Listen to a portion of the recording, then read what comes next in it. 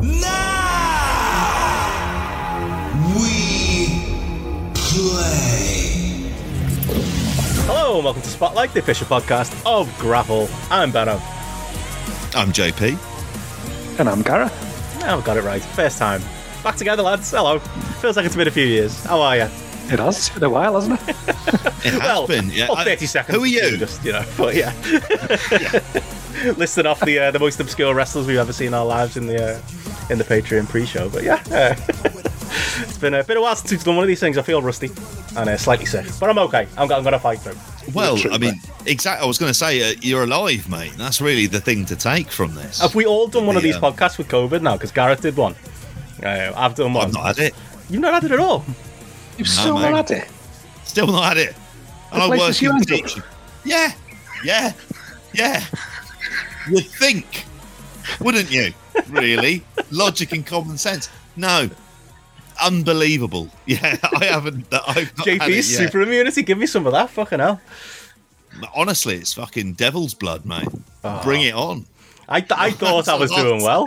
It's been 2 years since I had it 2 years ago, obviously, at the start, or at least I thought I had it, and I remember like that, and I've had like a couple of times when I've thought and I didn't, and then yeah, it's unfortunately it caught me again. Who knew?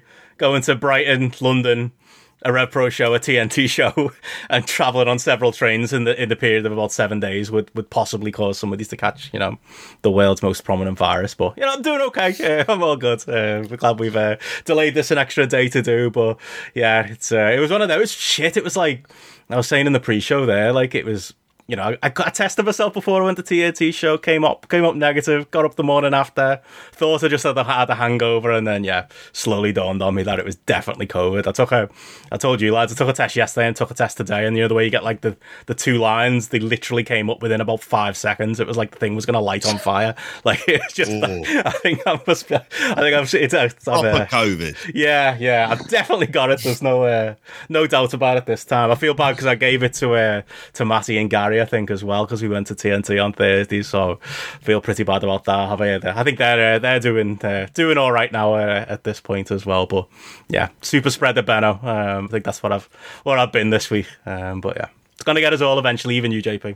I've given it a run for its money. I'll be the last one fucking standing. Lincoln in The Walking Dead. Like James says, have you been taking your ivermectin, have you, JP? Is that what you've been doing? Well, I only listen to Joe Rogan, so yeah, I've had that. It's wild, isn't it? It's crazy. You just asked questions. I did see someone put up a great image on Twitter in the week, which had somebody had photoshopped Matt Letizia sat there talking to Joe Rogan as they discussed the Ali Dia coming on and play. So he'd never played football, right? Wow, that's crazy. Get it up. You can imagine it. I posted a photo of me with Joe Rogan on Twitter like a couple of weeks ago, and it was like where I'd seen him before some UFC show about like 10 years ago, and given it the old regulation at an MMA thing, fist up pose. I've never wished that I just followed through with that fucking punch more than anything in my life. Like, you're so close. Yeah. Could have put a lot of smiles on a lot of faces with that one. Definitely, you'd be a hero. But yeah, I mean, it was a pleasant thing though. The last few days I was saying to JP before, I've just been stuck in the house, been playing a bit of FIFA, listening to a few podcasts, listening to you guys from last week. Held the fort down very well. Been a lot on the feed, to be fair. People haven't missed much. There's been plenty of audio out there. Me and Matty's show has been out. JP's snuck in a Stardom show while I was away. I knew he'd do that while I was on my deathbed. No, good stuff, mate. It's been very, very well received, so that's good to hear. So yeah, like Gareth always says, when you miss one, it's always strange to be sat there either watching or listening along. It's odd. It doesn't feel right. It feels like you're being gossiped, kind of about, doesn't it, to a degree? It's like a conversation you've just been left out of at some point. It's just not. It doesn't feel right. But no, it was very. I just find it quite terrifying hosting, to be honest with you. But But Gareth made it easy. You're on a tight ship. We were in bed nice and early. It's the fuck about. It's like a 5-minute pre-show. You're all right, yeah. Well, here's the wrestling. And it's just like straight into it. And at that stage, and then I come back and the pre-show goes an hour again. Okay, I see how it is. No, you did great. I want to ask you what you've been up to, but I kind of know from listening to that. I mean, is everyone all right? Everything good? I feel like there's a million things to catch up on. Really, just like kind of. Well, I forgot to do my fantasy league team, but I've completely. That's. What difference does it make at this point? I'm not winning. But as you said in the pre-show, is it Magnus Carlsen, former world chess champion? He forgot. Yeah. And if he lived the lifestyle I did, he'd be forgetting it a lot more. So, like, just say it that way. Most weeks, probably, in this case, he'll know how to handle himself. How about you, Gareth? You were going to go the non-league tonight, weren't you? I was supposed to be at Bootleby working tonight, but rained off, unfortunately. But so I had the joys, as I've been saying on the pre-show, of sitting in and watching the non-league video printer in hope that Marine didn't win tonight. That would be their game in hand, and they didn't. Late equaliser, lovely job. And that's been my life basically for the last 2 weeks. Non-league football and spreadsheets, as always, with a little bit of podcasting thrown in between. That's all you need to know, Ben. It'll get a whole lot livelier as well once Sarah gets back from Newcastle. That's coming after tonight's performance. Oh, I was going to say, if your fucking COVID test was on fire, our house could be on fire at about 3:30 in the morning today when she gets back from bloody 5 hours after bloody 12 hours drinking and then coming back on a coach from Newcastle at this time of night. We'll look forward to that running coming up. But no, I was going to say, like, for me, like, obviously before being housebound for the last few days, like, boss time in Brighton, highly recommended as a city. It was great, went down to York Hall for a bit of Rev Pro. Had to leave a bit early. Unfortunately, missed the main event, which I'm sure we're going to talk about at some point today. Yes, I've got a habit of missing some of the greatest matches on British soil. It just seems to follow me around. Unfortunately, in the building on the right night, and still didn't see it. But no, Brighton itself was good. I'm still fucking shocked I managed to get. You can get to Brighton from London in an hour, JP. It makes no sense to me. Yeah, like it's like you couldn't be more south, and it takes an hour to get there. It's fucked, and it costs like 13 quid to make one of the. You and Joe were telling me like a while back to go, and like I always in my head, like especially when you guys were going to Riptide and stuff, was like it's too far. Not going all the way down there from Liverpool. Now I'm like, I'd go literally every weekend if I could. Like, yeah, it's like hipster paradise, isn't it, mate? So, craft beers and coffees all around. Nice little bit of seaside as well to go along with it. Oh, it's fucking great. Loved it. Tyre Street, Gareth, full of vegan and vegetarian restaurants. Just appears to be. It's just Mecca. Can't move for craft breweries. Like, when you're moving, Benno. Oh, fuck I'm sure the tramps are drinking craft beer, to be honest with you, aren't they? It's that kind of place. It's that kind of city. It's all nice and clean and stuff as well. Yeah, it's good. Like, yeah. That's it. Next, there you go. Next Grapple Live podcast thing, we'll do it in Brighton. How about that? That can be Oh yeah, sounds like a plan to me. Sounds good. No, but it was good. Yeah, I was there. Watched Steph was hosting the Hooked On events Rumble party, so I was there with her after Rev Pro. That was an experience watching the Rumble with a bunch of pissed up WWE fans. You did a great job last week reviewing the show, though. It was so it's JP. Like I was the same as you listening back to the podcast, Gareth. It's like that women's Rumble. I'm not saying it was good. But it's fucking hilarious, wasn't it? Like, they hit that right to censor music, and I was like, okay, I know what this is.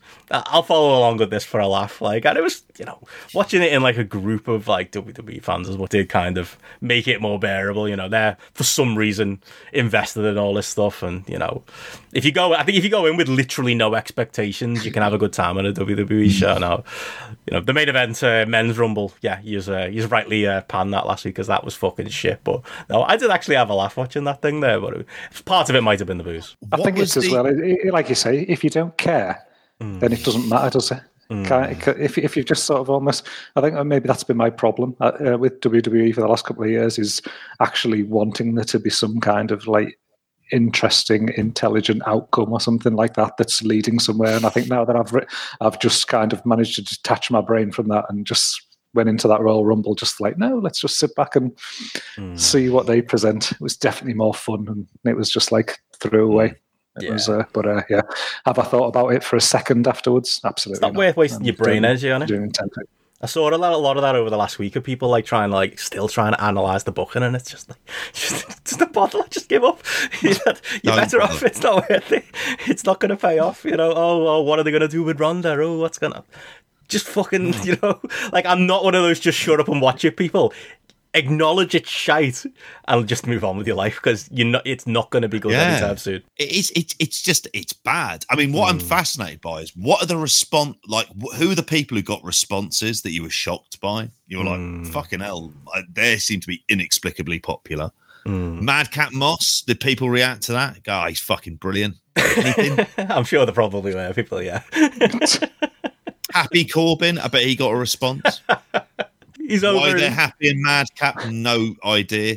I'm sure when Bobby Roode came out, well, they chanted TNA. That's an intro. Yeah, in the end, like, it was a late night. I ended up not watching the actual men's Rumble match itself, because like, that match, like, fuck me, like, especially at that time of night, like, it's just it was so rough. But I was just like, I've been loving like this Shane McMahon stuff over this last week, just finding out that like the entire thing was just his own coked up daydream where he wanted himself to be like number 29 or something like that. He wants to set up all these big matches for himself, and he's just, I'm just like an episode of Succession. Mustafa Ali's asking for his release. There's other wrestlers who want out. No, Vince McMahon's son, no, booked a crap Rumble. You're out. Fucking prime Succession material. I've been loving it. You bring that up. Imagine you're Mustafa Ali, and it's just like, I'm never going to release you. I will release my own son before I release you. Yeah, all right, bullshit. Does it? You're staying every fucking second of that contract. Like, inexplicably, he's just torturing him. Like, it's ridiculous. Like, but yeah, Shane getting kicked out is good for a laugh. God, if you're AEW, you fucking do it for a one shot, don't you? If there's any hope in hell, I'd give him a live mic for shits and giggles. You're going to be the big name on Wednesday. Yeah, I'll set up a match, do some big bumps. Can you imagine? Here comes the money. I don't know if there'd be a bigger laugh out loud moment. I can see him and Tony hanging out. It's like what you call like similar interests. Is that what you're saying? Yeah. Don't think you're wrong. Yeah. Yeah. It's like Kendall's mate who invests in the business in Succession, like them two on the piss. That's what I could imagine them two being, like couple of rich boys. Stewie, playing with daddy's money, like, definitely. Get Triple H involved. Oh no, I want it to happen now. It's going to be such a disappointment now. Everything else. Yeah, it's music. Earlier on in the chat, it was rumored it'd be Killer Cross, which, if that's the case, get to fuck. Like, seriously. That brings it crashing back down. No. Shane honestly, who would you rather see? I know it seems daft. Shane McMahon or Killer Cross? Not even remotely comparable. Killer Cross is changing the narrative, isn't he, anyway? He's too busy doing that. Oh, is he? Is he one of them? Mate. Do you reckon anyone buys those pay-per-views other than the lads on the pay-per-views? Like, I mean, who's watching that? And not pirated. There's actual pay-per-views. Oh, yeah, several of them. Don't know who's funding them. Oh, really? I think Braun Strowman's just paying for them himself at this point, or EC3. What are they doing? Fuck knows. They fucking, like, honestly to God, like, and those things, I don't even know if there's wrestling on them. Just a bit, if you want to see the improv stylings of EC3 for like 2 hours, then here you go. You can get on Joe Rogan TV and order it. Yeah. It's a Joe Rogan booked a wrestling promotion, isn't it? That's what it is. Yeah. But it's like even more so that there isn't any wrestling on it. And none of the people on it are good wrestlers. That I think is the biggest kicker. You're looking at all three of them and you're just going, Jesus.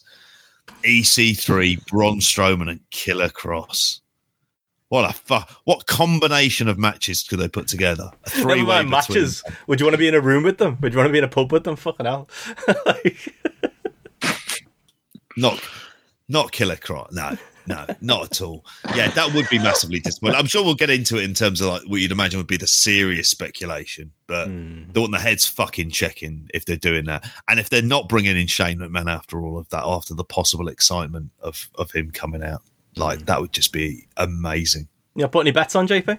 I've seen you can get good odds on Keith Lee right now. This is, it's where we need Andy in the chat to kind of like deliver on that one. You'd think it'd be Keith Lee, wouldn't you? We've said like that's the one you would go for most. He doesn't have any other dates booked, whereas someone like Strickland is due to come over and stuff like that. So it does make you wonder whether or not there has been that kind of contact there. Jeff Hardy is one you see he's been suggested. I don't think there's anyone seriously suggesting Braun Strowman or Bray Wyatt for that. But yeah, like Keith Lee is the big common sense one. Keith Lee in a ladder match, I'm not necessarily mad about, but Keith Lee like coming in, going in and just the only one squashing Isaiah Cassidy is perfectly set up for an entrance for him. It's the one out of the group where it's like, okay, that's one where I actually want to see it. Like, how many times have we had the conversation about, okay, and it's getting to the point now where literally Tony Khan's forgetting which wrestlers he's got. Like Mercedes Martinez was on Rampage last week, and it was like, literally, I feel like they signed 6 months ago, and then Tony just forgot. And there's, oh shit, yeah, we set up a match. Let's do that on Rampage this week. Like, and maybe there's a plausible explanation that I haven't seen about it. I've been a bit out the loop, but like, it feels like that where there's just far too many spare pieces. Like, yeah, if you have to bring in somebody else, like it's got to be somebody with a lot of upside. And I think, yeah, Keith Lee is probably the one out of the rumored names. I could maybe see it being Jeff Hardy to do something with Matt, although apparently Matt said something about his Jeff's contract or his non-compete isn't up until next month or something. But other than that, Keith Lee's got to be the name. It can't be anyone else, can it? When you're in this territory, and like, doesn't he refer to it as like dream signing and all this? Like, I mean, it could be Jeff Jarrett, but I mean, apart from that, wow. I mean, it can always be Jeff Jarrett dream signing. But if it's Jeff Hardy, like that'll be the worst. The reason I think it might be, I'm all in on Keith Lee in my mind. If it's not Keith Lee, I'm going to be disappointed. What gives me the worry for you, Gareth, on that one is that it is the whole thing. It's setting up a ladder match, isn't it? It's to get in the whatever the stupid gimmick thing is they do with the ladders on the pay-per-view. Like, it's like that just feels too much set up. But Matt is saying his contract's not up, and Matt Hardy never lies, so I think we're we might be safe there on that one. Samoa Joe, someone says in the chat, I'd take that. But yeah, that's just the fanboy in me. I don't really necessarily think he's got a huge, I don't know. Razor Ramon? Could be. Zandig. Well, it can't be Nick Gage because he signed a contract with GCW. So what's a GCW hands contract? Off. What's that mean? I don't know. He didn't look in his best condition as well with when he signed the contract as well. I think there was a big bid more. I mean, who else was in? Who was in this? Ian Rotten making a bid for him or something? Between you and GCW? Yeah, you know what? Yeah. Just to get him on this podcast, yeah. I wonder what his rate is. Maybe he'd do it. Oh, mate, I reckon he'd be well up for that as well. In terms of Samoa Joe, I can't see it being Samoa Joe. I think there's just seems to be too many things which kind of leads up to it being. I also think as well because they're going to bring in Mia Yim as well. So I think there's like probably that. There just seems to be the natural upside. Not bringing them in as a package, but just bringing Mia Yim as a experienced hand into the women's division as well. Yeah, if it isn't Keith Lee, I'll be disappointed because of all of the people we mentioned, like how many of them have that kind of upside beyond that? I think they will bring in Jeff Hardy. Like I've been kind of like talked into it effectively that it makes sense to do the Hardy boys versus the Young Bucks, the Ducks, the Freudian slip. Never had a bad match, never had a bad match, the Young Bucks ever. Really? I can't remember a lot from the TNA. Like, is that what he said? I don't know if that's true. Me. Sure I'd like to think he's talking about big stage matches or something like that type of stuff. But yeah, it kind of has to be. I just kind of, when I looked at Isaiah Cassidy, I thought it's someone who has to be basically come in and squash him more than anything else. But now I've got the fear of God that it is Killer Cross, which would be like, what an absolute fucking fart in church that would be. But Keith Lee is the one with he has the obvious upside. Yeah, it's got to be. Okay. We must be out of practice. We're doing serious wrestling analysis. We're only 20 minutes in. Yeah. I was going to ask you about your Oscar bets, I have no idea. I have no idea. I mean, I love June, but I think I'm, somewhat on an island for that. It'll be something I haven't seen. You seen Belfast? I reckon you'd like that. I haven't seen Belfast yet. No, I'm not like it's twee Irish back home typey stuff. I know it's the North. Yeah, I've seen that kind of stuff like a million times. Not that thing that was on. It was on Amazon Prime, and it also had Jamie Dornan and Emily Blunt in, and it just appeared to be like a direct assault on the Irish accents. It was one of the worst things. Like, I'd seen the trailer of it. Christopher Walken's in it, all pretending to be Irish.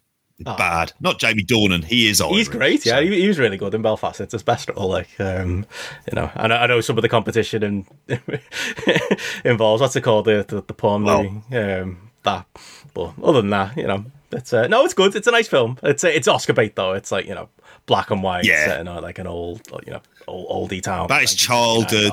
Yeah. But it's a nice little simple story. It's a good little film. If I'm going to recommend any, if there's something you want to watch at the minute, I don't know if you've got Disney Plus, but Pam and Tommy. I've watched the first 3 episodes of that. Oh, have you seen this at all? No. Is it good? Yeah, it is. Yeah, it is. I would say that Sebastian Stan and Lily James are like terrifyingly convincing as Pamela Anderson and Tommy Lee. Just like Matt, and it's not like I was some big Motley Crue aficionado, and I didn't really like Baywatch, to be honest with you. Just didn't. It was just like, I preferred Knight Rider. It just didn't particularly care. Like, the novelty wore off very, very quickly for that. It was no Thunder in Paradise. No, it was no Thunder in Paradise, and it peaked on that episode where Randy Savage and Hogan were on. I was going to say, when you say the novelty, you're not being weird. You're talking about the WCW themed episodes. Is what you're talking about. That was the novelty. It's exactly what I'm talking about it as well. I'm not. Yeah, I would have been about 13 at the time while all this was happening, but it's incredibly kind of convincing. There is a sequence in it, and I'll just say it involves an animatronic penis. Right. And it's quite incredible. What I would say is the storyline involving the Seth Rogen character and the kind of stealing of the tape and stuff like that. While there's interesting stuff happening, it's a lot duller than like when you see Sebastian Stan playing Tommy Lee is just like a fucking maniac having arguments with builders and stuff like that. It's very much in that Ryan Murphy school of like kind of you take a pop culture event of your childhood and then suddenly it's blown up to be this kind of zeitgeist moment like they had with the film, People versus OJ Simpson and stuff like that, and it just sort of falls into that stuff, which means it's incredibly watchable, even if it's not always like the best thing you'll ever watch on TV. Yeah, I would have been too young to really know what. Well, I'm too young to know what was going on. Everyone knew about the Pam and Tommy tape, but like it does feel like it felt like a big part of culture at the time. Now I'm desperate to watch it. Have you seen any other go? No, I've not watched it. I saw that it was on there, and it seemed like some good reviews of it. So it was, like you say, it's just one of those things. It's just, I don't know. It's weird to think that it's how many years have gone by and stuff. And like at that time, it felt like such a big deal and things. Obviously, it was a fucking different world, wasn't it? Like no social media and YouTube and everything like that and stuff. It's a head fuck that one there. So, but yeah, I think anything like that just like plays on a bit of nostalgia and puts that spin on it. It's always going to be a good one. I've just been watching that Liverpool show, Benno, looking for your house. Me too. With Martin Freeman. The responder. Oh, I finished it this week. It's so surreal watching it, isn't it? Like they're just buzzing around Chinatown and like round my street and stuff. And genuinely, his accent's actually good, isn't it? He's actually like really good at playing like the Liverpool accent. I said to Sarah, I'll give it 5 minutes, and if his accent's shit, I'm not watching it because there's no worse than like somebody non-Scouse trying to sound Scouse. It's the worst accent for an interview. We were talking about Irish accents before. I think someone trying to sound Scouse acting is what's terrible. The worst offender? It was great. He was great. He was fucking so good. And I'm still trying to work out though if the show is actually good, or I just enjoy going like, look, there's so street, and look, I know that bar, and I know that, and things like that, just that kind of recall based. He's good in it though, isn't he? Apart from the accent, he's fucking good in it. Brilliant. Who's the worst offender like that Scouse accent? There's been some bad BBC stuff. There was that one about that Everton fan who got killed in town, and I remember his accent. He was basically had a Mancunian accent. It was like, what are you doing? Like, just cast a Scouser. You know what I mean? It's like, what you don't need to. You just don't need to do it. It's just, unnecessary. I'm trying to think. Is there any other? Zach Gibson does a bad one. An exaggerated one is what Zach Gibson does. Was the Harry Enfield? We've all been there, Gareth. We've all been in a taxi trying to talk to the taxi driver about the footy, and maybe later in a little bit more. We've all been there, but no, it is weird watching it because literally, I talked about on this podcast like it was. They were filming outside my house, like literally I opened my window and there was just like a production truck. I couldn't get out into the street when they were filming some of the scenes in it. And there's literally, I don't know if you saw me put the video on Twitter, there's literally a scene where one of the smackhead lad in it goes through his phone, he's about to ring someone, and it goes through the first 3 letters, and one of the first people in his phone's called Benno. And I'm like, did they see my tweet when I kicked off about them being outside my house and put it in as an Easter egg? Like, I'm not saying it's, I'm living in the Truman Show, but it feels a little bit like, I mean, how many Bennos do you really know with 2 N's as well? Just I don't know. Seemed a bit odd to me, but yeah. Simon's asking. It's a big deal. I'm just saying, maybe it's a camp. If anyone worked on production for it, let me know. Genie cameo. Yeah, is my bin in the series. I didn't spot it on the unfortunate. Did they have their tyres slashed as well? That fucking maniac around the place, which he's up to. Oh, they might well have. Pissed in the tea. Like, I'd imagine all manner of things that she would have fucking got up to and make these lives living hell. That's it. Well, yeah, it's absolutely worth watching. So yeah, I've been the same as you. Like, that's pretty much like what happened that down period, to be honest. But no, I'll get to Pam and Tommy at some point as well, JP. I'm looking forward to it. It feels like a very nostalgic period. That's on TV. Jackass is in cinemas right now. 20 years. I want to see that. That'd still be good, won't it? Like, that's one of the most current things that we've done, don't you think? Like, we give them a lot of grief, and it's we talked about it. Like, they should have done it 20 years ago. The fact that they're doing it now is ridiculous. But genuinely, the stuff, as much as Sami Zayn, like, is basically a retired pro wrestler at this point. Like, you're never getting a match over 3 stars from Sami Zayn ever again, unless maybe 3.5 with Kevin Owens again at some point might be your top end. But the stuff he's doing with Johnny Knoxville, like on the red carpet and stuff like that, is genuinely funny. Yeah, he gets it. He entirely gets how to do this, and I mean, he also views the idea of the kind of any mainstream publicity. It kind of ties into a lot of the kind of foundation stuff that he does as well at the same time. Those Jackass lads got like the biggest pop in that Rumble, in that men's Rumble when Johnny Knoxville actual came stars. out. That's why. Yeah, they're perfect for this. I think Zayn will make he'll make it work. If you can fit in enough, like if you can do a fun match at Mania and just have loads of kind of bullshit with Steve-O running in and all the rest of them as well, like you can see some, like you can have like a wacky kind of schmoz fest there, couldn't you? Yeah, I've got a lot of time for Jackass. It feels like that it is like an equivalent to wrestling, isn't it? It's kind of like same audience.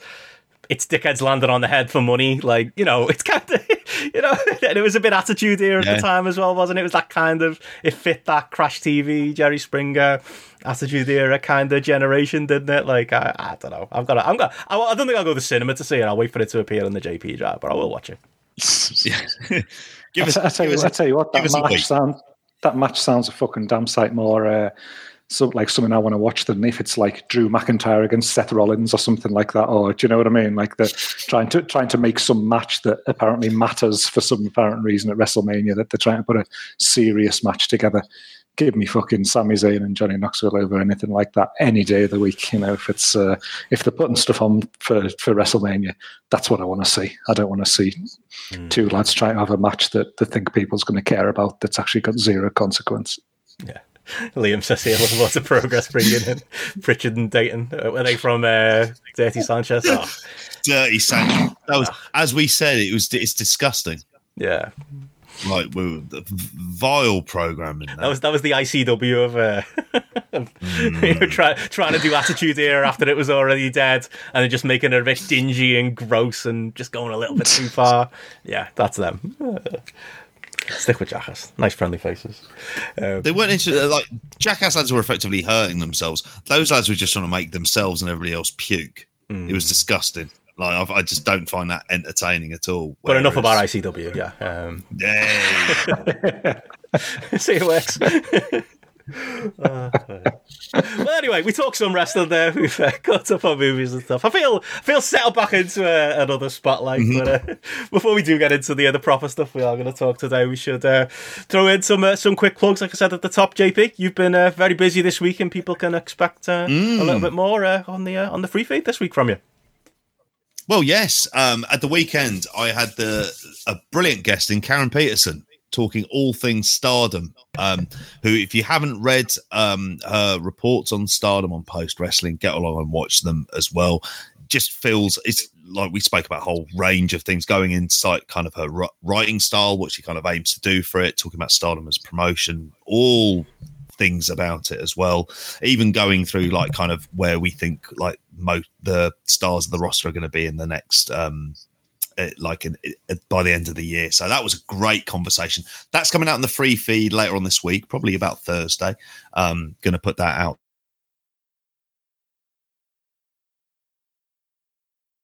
Day update weekend show, I think, or something like that. I called it, where it went off on some fucking tangents. But if you give me more than 10 minutes, and I think I might well have gone 20 on that, I realised I needed you, Benno. I needed you there to rein it in. I started looking up like whether Matt Turner, who's signing for Arsenal, was playing for the US men's national team, because apparently that they were playing. I want to say they were playing Ecuador, and because of that, I wanted to. I was just like, because it affected the Dynamite number as well. So, yeah, it was.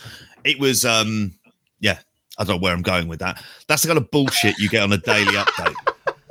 Well, as well as that, this month, we'll be catching up. Bit of wrestling. Yeah, catching up from my absence. Obviously, the flashback we did on the WWE UK tournament with Andy and Gunny the other week is up there. And yeah, like JP said, for stuff like that Stardom show, the show with me and Matty, early access for patrons. And yeah, later this month, I think we'll definitely be doing another 5-1 with Matty. He's currently working on some ideas for that, so look for that to come soon. We've got I won't give the full idea away, but we've got a King of the Mountain level idea from one of our Kings of the Mountain, potentially coming up this month as well. A couple of film club ideas, pre-shows like the one tonight where we all listed off the most famous wrestlers we've ever seen live. All kinds of stuff over at patreon.com/grapple. Did I cover it all? Is that everything? You did a much better job before I got completely sidetracked with that US men's match, which I'm now getting sidetracked at just mentioning it. But that's what happened. That's the power of the US men's national team. That's what it'll do to you. Yeah, patreon.com/grapple. There you go. And also on top of that, there'll be a further announcement on BWE, not a negative announcement, positive announcement overall. Coming on BWE this week is to our live show coming up with maybe a couple of special guests being announced there. Any more where people go to get tickets for that one, Gareth?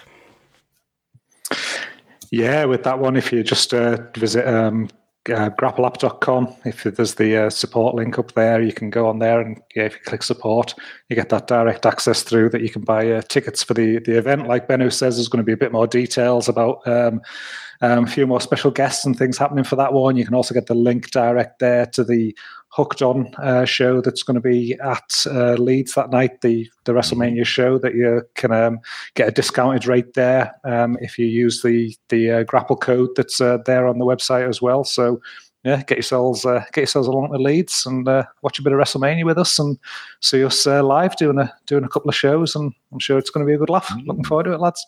There you go. Best than watching WrestleMania, isn't it? So, or watching it sober. So, it's definitely, yeah. It was great at Rev Pro, to be honest, to speak to a couple of listeners and a couple of our mates who said they were coming up for the occasion and the day. So, do that. Get a National Express back to Oxford. I keep saying London. You're not from London, JP. Back to Oxford with JP. It's I could go. You can make it a 24-hour experience.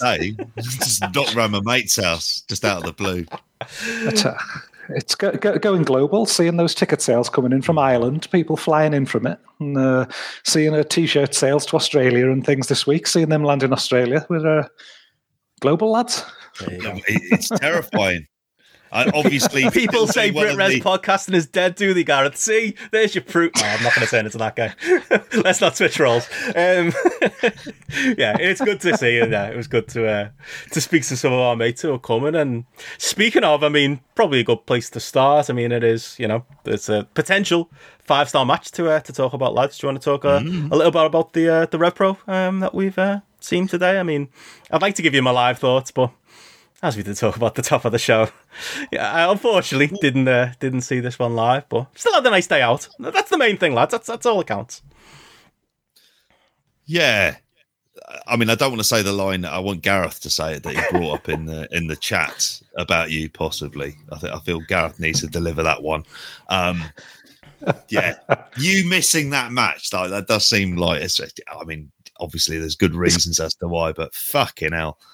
Don't want to say karma, mate, but the old COVID.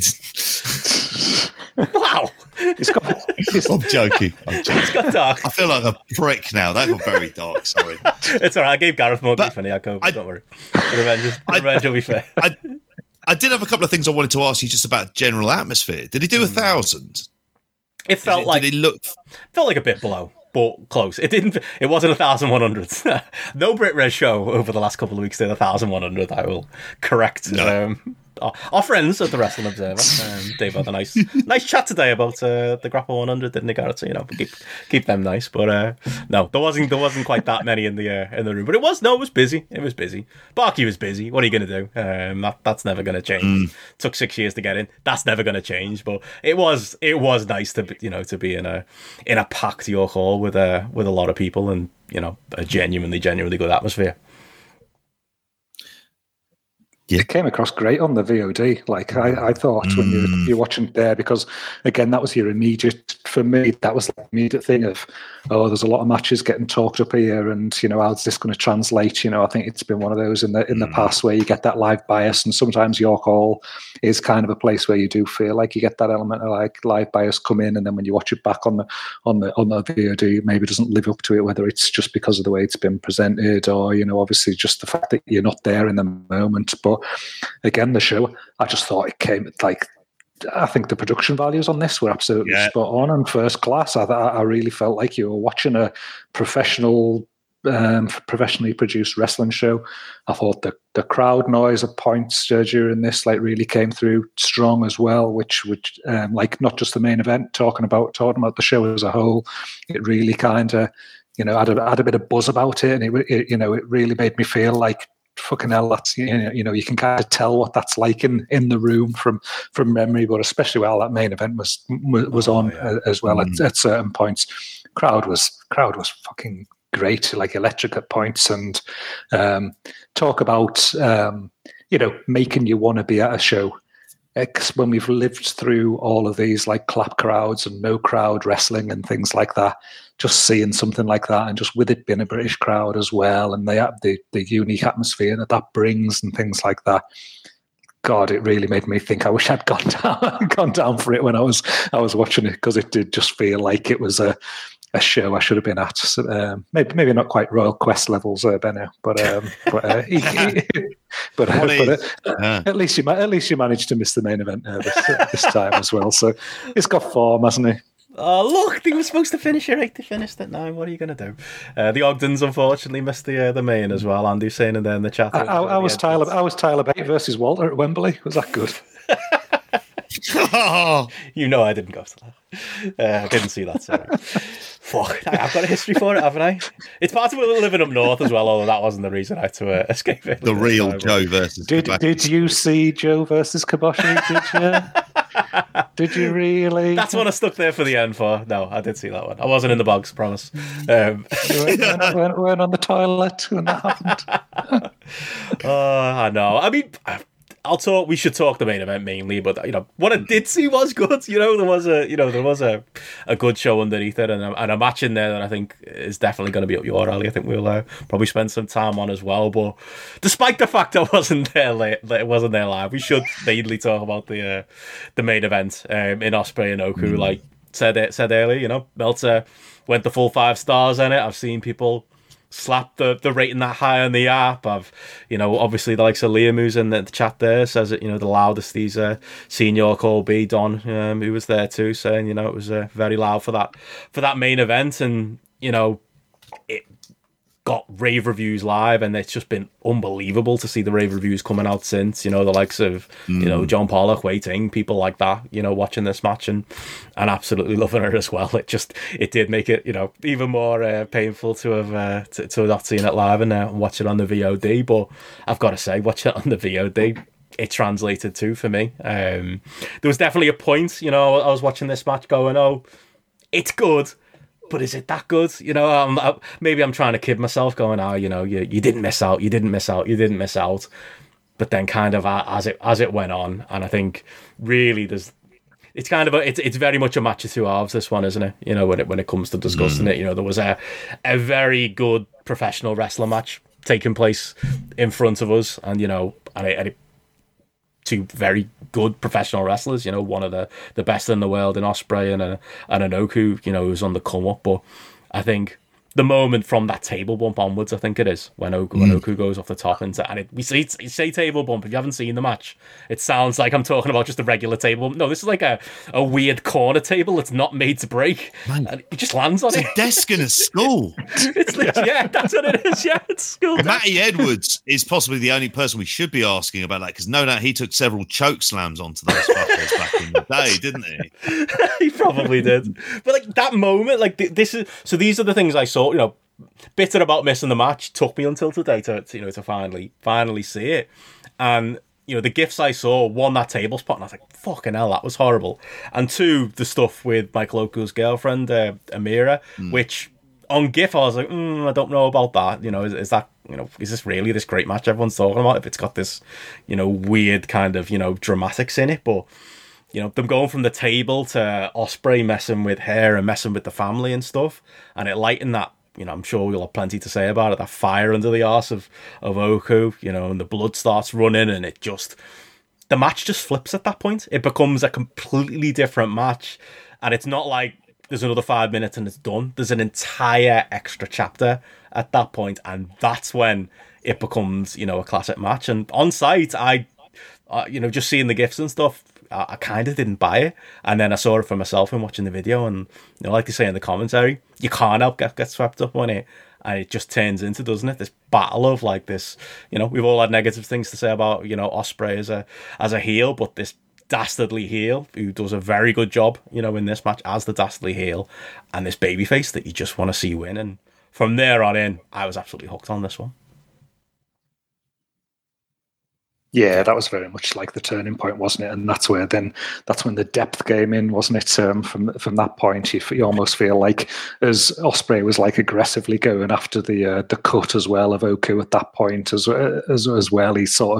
It had almost gone from this, from the wrestling side of things and him having that kind of physical upper hand to some degree. To this is where the nastiness came in, and this is where the good, felt like the good heel work came in. I think during this, and it really, really just made you just get behind Oku, and the way that whole setup with the family and everything. I think the way that some of these little counter comebacks and things like that just really kind of just got you into it and got you behind him. Like you say, the fire that he came back with once Ospreay had gone after his girlfriend on the outside, even right down to the facial. It wasn't hokey Amdram shit. It was this is real kind of thing. I'm coming for you now, and it was, you bought it and you really bought into it as well. And and again, right through to that finish. If you describe that finish with the, the repeatedly, hitting the hidden blades and then pulling him up at 2 and then doing it again. And that the repetition of that, almost like if you read a review and that, it'd maybe be one of those things that you felt like, that sounds a bit, not sure about that, or it sounds a bit kind of, I don't know, how's that going to work in practice. But the delivery, it was perfect. I thought, for just as the end to the match, really just absolutely executed perfectly, and just you could just feel that kind of the build in the room almost towards that, and like the atmosphere changing with it and things, and then the crowd's going with what they're doing in the ring from that point as well, and almost like changing the mood a little bit. It was a great way to finish that match. Yeah, if you describe this, it feels like you're describing a WWE match with lots of these bits, and we'd be talking about bullshit melodrama, and it went on for ages, and they ruined it, and what a terrible ending it is, and everything else. And I completely went along with it, like you lads. In fact, I've just changed I'm going to ratings for the end of it, but I've just changed my rating ever so slightly, because I was just thinking back, and I was like, no, actually, I think it did deserve that little bit extra. I mean, I think it was helped, as you mentioned as well, about the production values, because it felt for that first bit of the match, like I thought it was very good, like in terms of just good wrestling and counter wrestling, but they used the hard cam. It felt when they used the cameras on the floor, there was good reason for it as well. It was like kind of much better pacing to it. And I think that kind of really stood up on the VOD, because how many times have we been to see matches live, and then all of a sudden, it'd be a case where other people would see it on the VOD and it just would go wrong with the, like, all of like the way it changes. It kind of all hinges on the fact that Oku is just such a brilliant baby face. It's the natural baby face. It's just kind of like who he is, and it completely works. The fact he's a Londoner and it's in London, I think you give it that kind of little bit of that like hometown edge.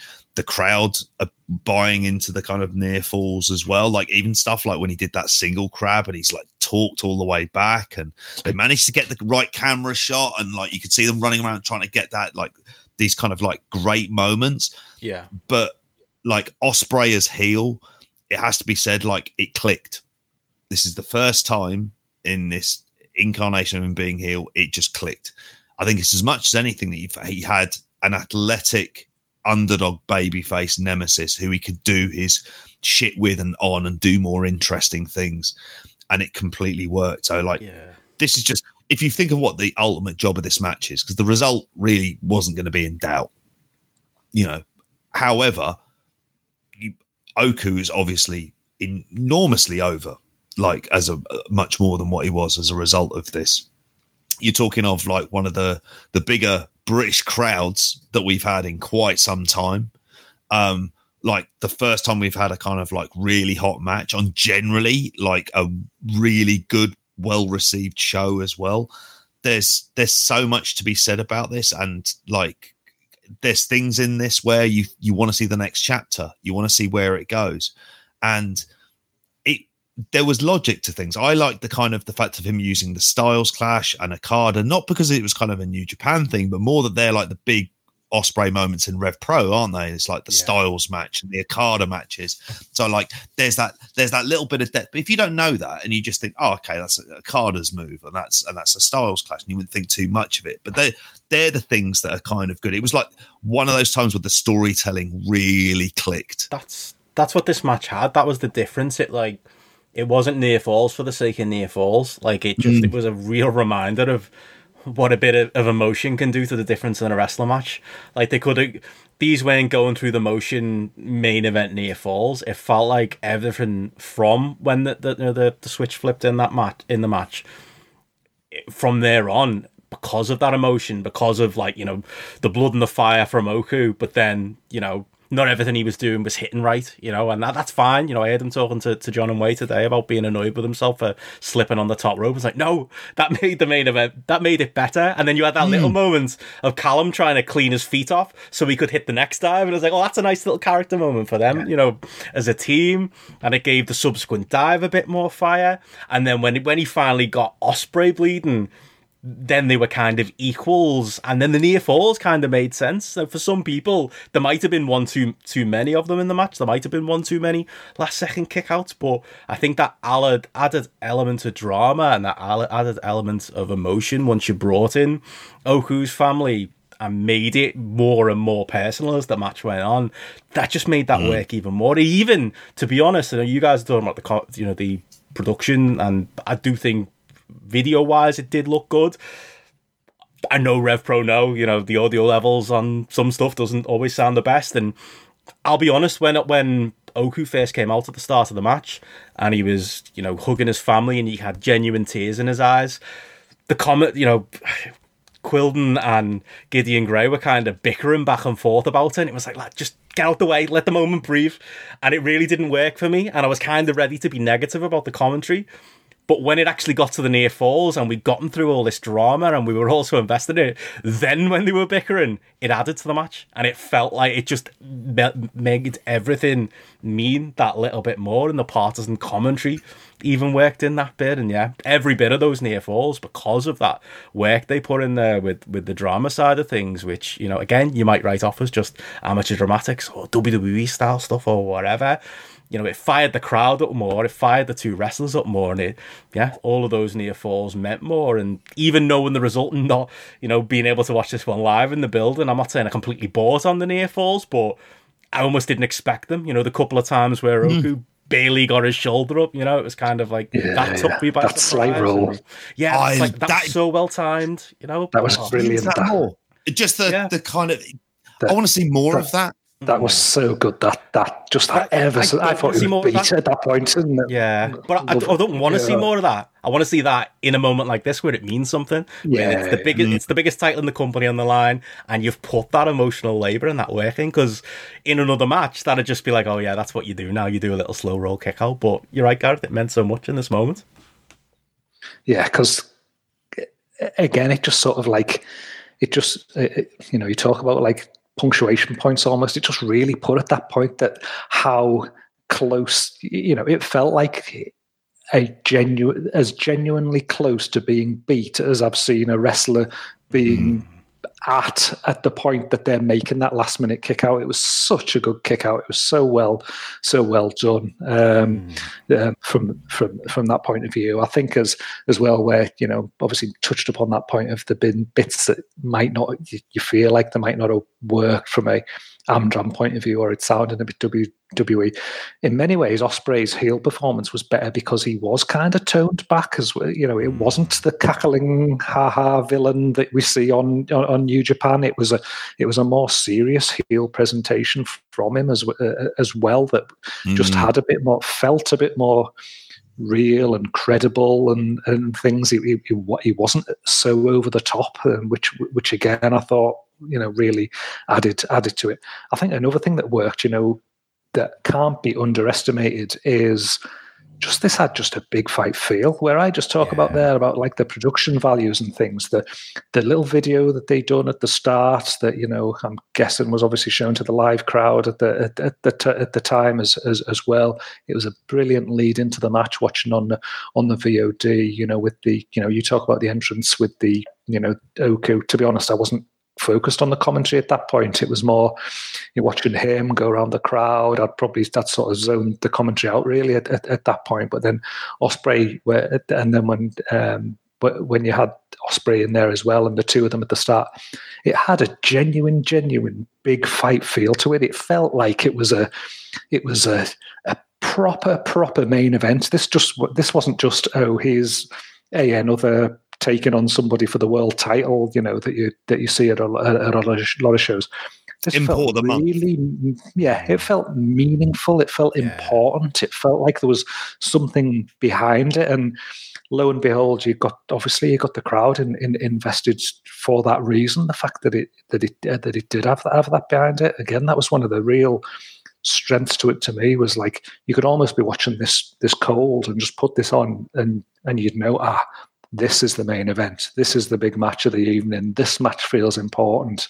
And because it almost like laid the table with that at the start, everything that came following that from a storyline perspective and things that like I think it made that work more as well. I think it made that feel like it was more in fitting as well because of it. So, it wasn't just the bit of business going on between Ospreay and Oku between the ropes. I think so. A lot of credit's got to be given to RevPro overall for the way that they presented this match and the way they've built this match to feel important and obviously a lot of that has come through the way that they've booked shows throughout the previous 18 months when there's been a lot of holding pattern stuff done across a lot of wrestling. But, Andy Quillen's tried very hard, hasn't he, in that period to create new stars, push storylines, bring things together that have a bit of meaning and a bit of long-termism to them. And, is reaping the benefits because of the match that was delivered and the plaudits that it's getting all over the world. Yeah, because I think there's I'm guessing to your point you're going to make, JP, is the point of that we've constantly made, and I'll make it again when I do BWA on Thursday. What RevPro have done a great job of building Ricky Knight Jr. to be, the next guy, because Ospreay, it's great to have him as a champion, but he's going to be away a lot. You don't know when you're going to have him. Oku again was talking about that with John and Way today. They need their own top guys, don't they? Or they needed their own top guy. After this match, it's like, well, actually, I don't know which one of the two it's going to be. Don't know if it's going to be Oku. I don't know if it's going to be RKJ. That's what you want, though, isn't it? And that's the point. You need depth. And that's the constant conversation we have about Brit wrestling. Oh, there's wrestlers to step up, or this wrestler can take that spot. It's not about that, is it? It's about building up a group of wrestlers and building up a core roster. And RevPro have got a strong core roster now, and it feels like it's come out of nowhere, but it hasn't. It's come out of hard work. That was the point I was going to make. It's like this show is a vindication of a policy of sticking with, these are the people going to go with, these are the people going to push. You look at pretty much all the people they're going in that direction with.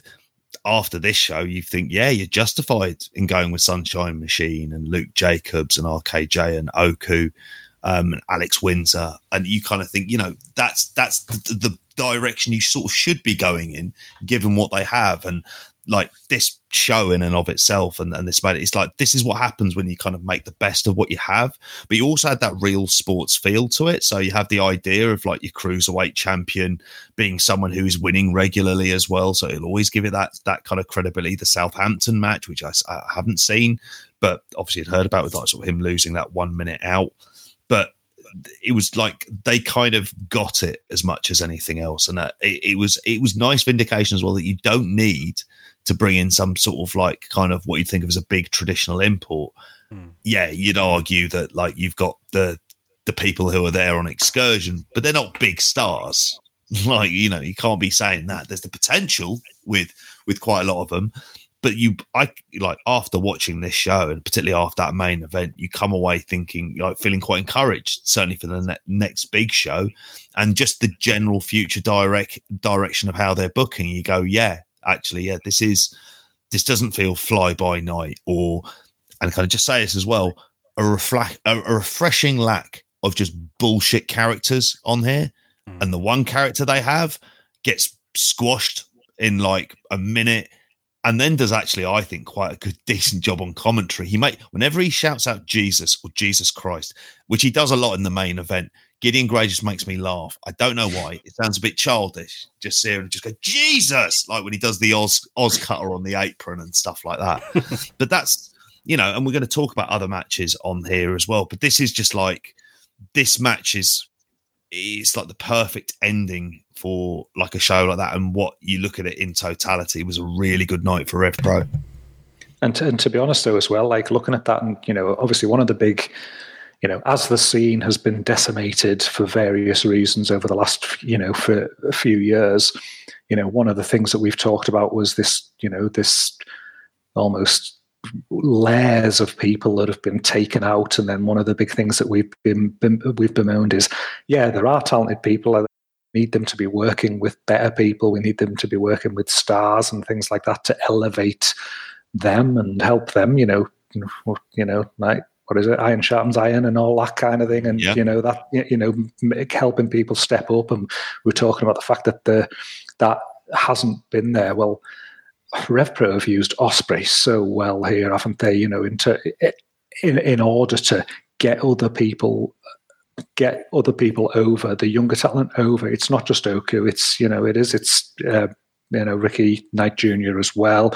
You look even, almost like by extension kind of thing, something like Luke Jacobs, if Ethan Allen probably wasn't injured as well, you'd probably be talking about him in the same terms, that they were sort of interwoven in with the tag side of things that had happened there as well. And it's just, getting them in and amongst somebody who's operating at that level and working with them, it gives them that chance to perform on a bigger platform and step up and work at a different pace and work at a different level and things. And these have all shown that they've got that ability to do so. Like you say, we're going to talk about other matches, but that RKJ Luke Jacobs match, absolute banner as well, and it's almost kind of like there's that dotted line from what's happening there with Ospreay and things into that mix, and it's it just shows you just having that one genuine star and using him, booking him so well that it's not just a case of let's throw out shows with Ospreay as our headliner because he's Will Ospreay and he's been the New Japan champion and things. It's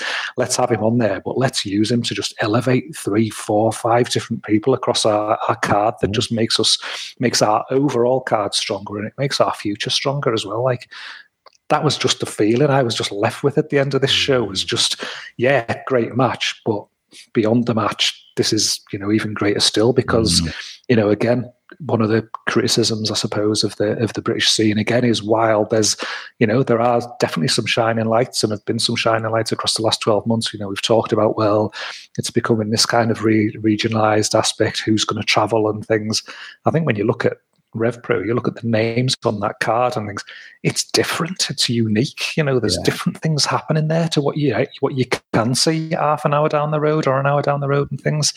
Like I say, it left me at the end feeling like, fuck, I wish I'd gone to this show. And like you said, I can't remember which one of you said, you're thinking about the next chapter. Okay, well, what's to come? How does this evolve? I'm thinking I want to be at that next bloody York Hall show now, whereas I blatantly honest, I didn't give it much of a second thought about going to this show prior to watching it. It was just, it's an expense. It's there's plenty of Brit Rest going on down the road and things like that. Whereas now it does feel like it's got that sort of element of a pull to it, which again, it's great to see that within the British wrestling scene, that somebody has done something that stands out to that level that can create that. Playing with the same pieces as other companies, and I look at the spoilers from the last couple of Progress shows, and I know people are excited about Ilya Dragunov being back in Progress. Okay, cool, the NXT UK champion's back. That's a big deal to some people, but I look at playing with those same pieces in that same empty arena, and yes, RevPro been back to live shows longer, and it's night and day. There's no competition for the job that's been done. I looked at that. I made the joke and I ended up pulling the tweet because it brought out, the usual. But you compared like this York Hall show to the Progress Fair show back, and I know they had a go-go, and that got some headlines as well, even though it's not gone on the network. Like, this show just looked to me, it did, for me, look like a big show. It did look like a show. It was like, okay, well, I was going to be in the area anyway, so I was going either way. But as far as a show, it did look particular. Even the fact they've got Aussie Open as a unique thing to have in the semi-main event, that adds depth. Having Oku, your own grown star who isn't working elsewhere, that gives you a little bit of something. Ricky Knight Jr.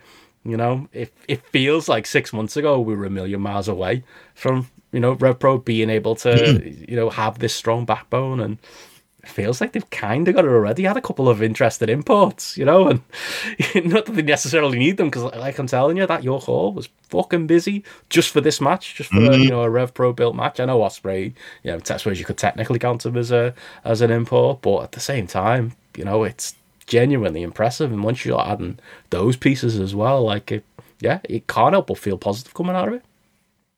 Yeah, and when there are imports, and the interesting imports, they don't have those WWE shackles, which might well suggest that you can't have them. Which is why, for example, when I saw like the Ilya Dragunov at Progress, my immediate thought was, well, people weren't interested when they were having a feud for ages. Like, that's like that, that era of Progress wasn't anywhere kind of close to selling out. I'm sure there's it feels like novelty value if I'm being honest.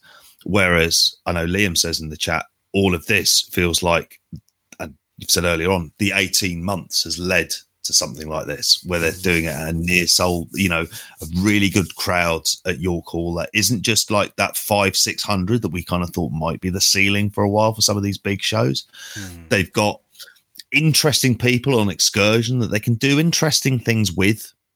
Like there's just that bit more kind of scope to do some interesting things with. So, I mean, even though the Yota Tsuji stuff, you don't really buy them as like being alongside the Legion and stuff like that, you kind of like look at it and go, well, it's interesting they can do something with it rather than you have to bring in WWE contracted name and this is how they are and this is how they're going to kind of be presented. I think you can do some interesting storylines and there isn't that kind of inevitability about it. And it's just, and it's just like you say, they're using people who aren't appearing for like various other promotions at half the price in terms of the tickets for fans and the rest of it. Like, it there's a lot. It felt like Brit Rest is back. Yeah. Sorry, I was joking. Brit Rest back. It's not. He's back now. Sorted, We're maybe not going that far. But it's the first real positive thing that we've had to say, certainly about I will say about generally an overall show than this, because there's nothing on this show that I hated in any way, shape or form. That would quite often, I was saying not that long ago, if you have two good matches on a British card at this point, it feels like, yeah. And we're talking like kind of like high quality wrestling, not like stuff that necessarily is just going to kind of get like the easy cheer and whatnot. But here you're seeing top end wrestling with young wrestlers, which surely for everyone, who claims to love Brit Rest, surely that's what you want a promotion to be doing. No, is that not like the kind of overall point? Well, yeah, there is that. But and that's the thing. Done on a shoestring budget. Or do you want to support Man City? It's that other kind of look. Anyway, I'm not going to on about that. Like I would say, like as a looking up and down this card. I mean, did you both watch the whole thing? Did you watch? Yeah. Or did you pick up matches? I've missed I think I've watched about 6. I've watched the opener, Alex Coughlin and Gideon Gray. I watched the Showroom and Yota Tsuji. I watched Luke Jacobs and Ricky Knight. I watched Akira and Kid, and I watched the main event. I'm glad you watched Akira and Kid. Bet I was going to say what's the answer here, but I think I know the answer now. that was the one like live that stood out to me. I saw up unto and pretty much including the entirety of the semi-main event live, but Akira and Kid was the one I was raving about and thought that would be the conversation, the next day, and obviously it's not been. But that was special. Like that was Gabriel Kidd coming in and showing what a bit of polish the lad Dojo can do. JP, I'm sure you were like a proud dad watching this one back because he was a fucking beast. Seeing him live, mate, I was believing it. I was like, me and JP need to watch. We'll start a New Japan Strong podcast to go along with the weekend show now every weekend. Wow! After you bugger me all this time, because fuck me, did he look good here? Like I did. We talked about it, didn't we? I did watch the Kingston match, and I love that too. And it was just like, fuck me, this is a different animal. This is a completely different wrestler. And there was just, it was one of those matches where like I went 4.25 on the Grapple app. I know the average is a little bit lower than that. But give me some room for a 2.5's worth of live bias there. But as far as just a solid, hard hitting, match between just two lads throwing bombs and trying to win a fight, really, and a fight that was, unlike Ospreay where it's a personal thing, it's like a pride thing. A lad from All Japan and a lad from New Japan just trying to prove who's the fucking best. Like Kid came across here like a top level New Japan guy, and I've not felt that about him. At any point, I was blown away watching this one live, and it got incredible. Like the finish to this, the stuff with the with the German suplex into the lariat, all of that. Like, I was jumping up and down, when Mabea stood at the back, and the place was going absolutely nuts for it. I hope this one translated, to tape as good as it was live. I haven't had a chance to rewatch it yet. Oh, it did. Yeah, I mean, I went 4 stars on this. I was tempted to go 4.25. I realised we haven't done the star rating for the main event, actually. I was going to loop back around and say, what did you give it? Yeah, we'll have to come back to that. But this one, like you said, and it's kind of like the main event in the sense there was a bit of needle. And I think that All Japan, New Japan gave it that bit of needle because, like they even said it on commentary, that the expectancy that this was going to be sort of young lions doing young lions sort of technical grappling. And it was like, nah, fuck that. They went in there and they beat shit out of each other. I mean, I would say like Francesco Akira is a great underdog babyface. And for those of you who haven't seen, I know we spoke about it quite a while ago, watch the All Japan Dojo documentary, which he is like the kind of really the star of. Because he comes across as a really kind of good lad who is kind of enjoys that dojo life. Like he's studying his Japanese. He's very much like kind of assimilated into the culture. But and I think he's got an injury as well because he had to pull out of 16 Carat, which is a real shame. I know he's replaced, I think, by Lufisto as the first woman to go into there. But so you had that kind of bit of needle between them. But I've made some notes on kids on here. Now, I didn't see him as much as you guys did because obviously I'd be based down south. So when he was here and he was wrestling the indies. But the thing I found here is like over the last few weeks, it's like he feels like a star. And it feels like from the moment he cut that promo and there was that bit of kind of real life connection there, that the one he did in New Japan Strong, he was talking about like how hard he things were for him.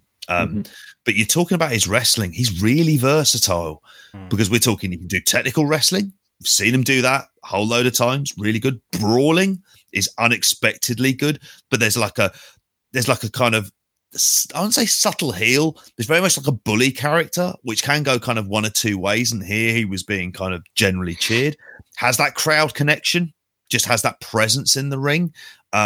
He's got size. He's not kind of like overly muscly, but he's certainly got that bit of size and presence. And I think it worked better like the main event where you've got that smaller underdog babyface going up against it who looks like they're fucked. And the state of Akira's chest, he looked like an absolute kind of like mess by the end. But I thought he showed good fire. Seen him be able to work as kind of like a babyface as well. You're just thinking to yourself, there's like in his offense as well. And this seems to be something that hopefully you'd be talking about. He gets this from Shibata. Just that bit of extra, I don't know what the word to describe is, like drive when he goes into things. So there's no like wasted motion.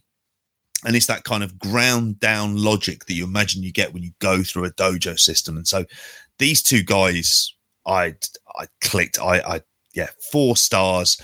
In some ways, I should have gone higher. Like for this one, as I think 4.25 sounds about there. Was it the first match after the intermission? It was, yeah. And I love the way they do that. They really stack these shows really well as far as that second half being like the killer half. It was the fucking killer half on this night, yeah. Oh, yeah. Oh, that's good to hear. What did you think of it, Gareth? Yeah, I really enjoyed it as well. Like I'm the same as JP there. Like I went 4 stars on this, but it was, God, it translated well. Again, where I talk about wishing I was in the building, this was a match where I was thinking, fuck, I wish I was in the building for this. And, when you talk about like kids having that sort of like star presence, just him stood at the top of that ramp in his New Japan tracky top kind of when he came through, he looked like the real deal. Like he really did. He looked like the fucking business. And then when he was in ring. Now, obviously, granted, he was against a smaller fella, but he just looked like a physical beast. He had that star presence that you're talking about there that was was really, really jumping out of the screen, and just the way this match started, just that rapid start where it was like literally like, right, here we go, and it was just like immediate 100-mile-an-hour kid straight over with the big strikes, the head drop suplex, and then there was like an immediate kind of high impact response from Akira, and it was just like, there you go. In 10 seconds, we've just set the tone here for what we're going to do. It was just like fucking bang. It was like bullet from a gun stuff, like right at the start. And I was just like, oh, yes. Like I was literally bought into this immediately as soon as it happened. And then just the structure of the match where, obviously with, him being that kind of physically dominant presence, but then having like Akira's just that sort of scrappy, never say die underdog with his like little counters and his little reversals of certain things, but then those like real strong, fiery, striking comebacks that he did before Kid would inevitably kind of cut him off with something as well. Like in many ways, it was almost the way you talk about the All Japan, New Japan thing with the state that All Japan's in as well. It was almost like a physical representation of that as well, that you've got the big, dominant, monster there and the scrappy little underdog just trying to survive in the marketplace as All Japan almost are currently as well. So it almost had that like tie into it as well. But I mean, sort of like some of the stuff here, just that they were landing. Obviously, there was the big T-bone suplex on the ramp, which looked brutal when Kid landed that. There was a bit towards the end where Kid like nearly knocked Akira's head clean off his shoulders with a massive lariat, and then it was like brainbuster right after that for a near fall. That was a tombstone. Fucking great little spot there, and obviously he getting the win with that twist and tombstone, but. Again, just for what, a quarter of an hour match, like what they packed in here, and like really, really good stuff. Like I say, I've gone 4 and you went 4.25. I saw on the app actually, and I thought there's an element of I bet if I was in the building, I could have gone 4.25. It's averaging at like 4.19 on the app as well. So. Most people are going above 4 for it. But to me, it was just testament to that time that kids spent over there in New Japan, while the pandemic was on. And, it felt like every single show, it was almost like that triangular series almost, wasn't it? With like him and Yamura and Yota Tsuji and things. They were just working constantly, like literally every single show. I don't think anyone put more miles on the clock as Gabriel Kidd during that period. He was working so often, but it was also, he was getting a chance to, he was working with Zach, he was doing tags, against Ospreay, he was working with Okada and things like that. It's almost like the pandemic period there was like, what a learning acceleration that he got purely by being there at that time with them circumstances around it. And again, you think of people who've come out, as we get towards the other side, hopefully coming out of it, like shit, it's almost like he's coming out of it 5 years, 6 years further down the line on his career, because again, he looks like he could do anything. He could literally do anything at the moment. Yeah, he looked a beast, and it's just interesting to see. Obviously you mentioned those New Japan Cup matches and the other New Japan matches we've largely seen him in. He's been the beta, hasn't he? Whereas in this match, he was very much the alpha. And, the Kingston match, it was kind of like that. He was more of an equal at Kingston than he would have been, in a previous life. And, all that learning on the other side of these beatings seems to have kind of worked out for him, because fuck me, did he beat the shit out of Akira. But, yeah, that's what it was live. It was just a hard-hitting fight of a match that... It was, you said it started hot. It didn't feel like it kind of slowed up. It just felt like a great sprint. Mm-hmm. And I love a good, solid 4-star plus kind of sprint match. And I'd love one of these matches on, on every one of these shows. Francesco Akira, the bits I've seen of him in Rev Pro, he's been all right.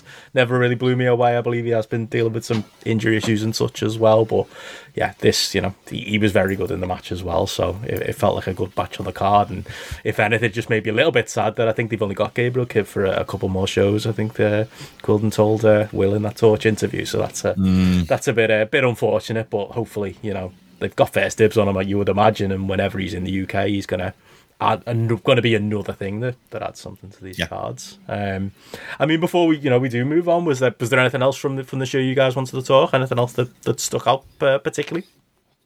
I could talk about pretty much all of this card, to be honest with you, because I really enjoyed it. Like, you'd say things on pacing, and it's not necessarily perfect, but it's as good and well structured a British wrestling show as I've seen in quite a number of years.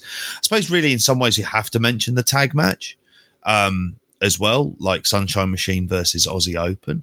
I thought in many ways it was kind of a tag match you'd expect of Aussie Open, but if we're thinking of what the job overall was to do, which was to make Sunshine Machine, they did that. Like, I thought they did. It felt like it was kind of like a coming out pie. And I remember when I went to see them, the first show I went back to after the pandemic in Bristol, and they were on there, and I thought, they look really good. Look like they've worked on their tag offense as well as a bit more sort of like seriousness to them. And here, like there was a lot of that, and don't get me wrong, there's a lot of the kind of spectacular, and it's kind of like overblown. I mean, I haven't gone as high on it as what other people have done probably, but I think I went 3.5 on it for that. But really good, like something to mention on there. I don't know how you guys felt about that, and then obviously I want to mention the other, the match that Gareth mentioned earlier on. Yeah, I've currently got the tag sat at paused, waiting to hit play on. So when we finished recording here, that was the one that I didn't manage to sneak in. So unfortunately, can't pass comment on that. Yeah, it was fun live for what I saw. Yeah. I watched a bit of it back on VOD, and obviously there's the unfortunate slip on the finish with the Canadian Destroyer. That actually in a way looks more devastating. It's almost like turns into like a assisted pedigree at that point. Yeah, but no, obviously it was that incredible spot on the ramp as well in this one to kick things off. That kind of it was a big move Aussie Open match, and as far as I know Sunshine Machine went over and the champions here. It was more an Aussie Open match than their match, but people might look at them at this position on a Rev Pro card and go, oh, that's the state of Brit Res. But you're right, quietly they've been putting that work in. Quietly they've been getting a bit more credible as a team, and every match I've seen of them pretty much since the Rev Pro comeback, I thought was good.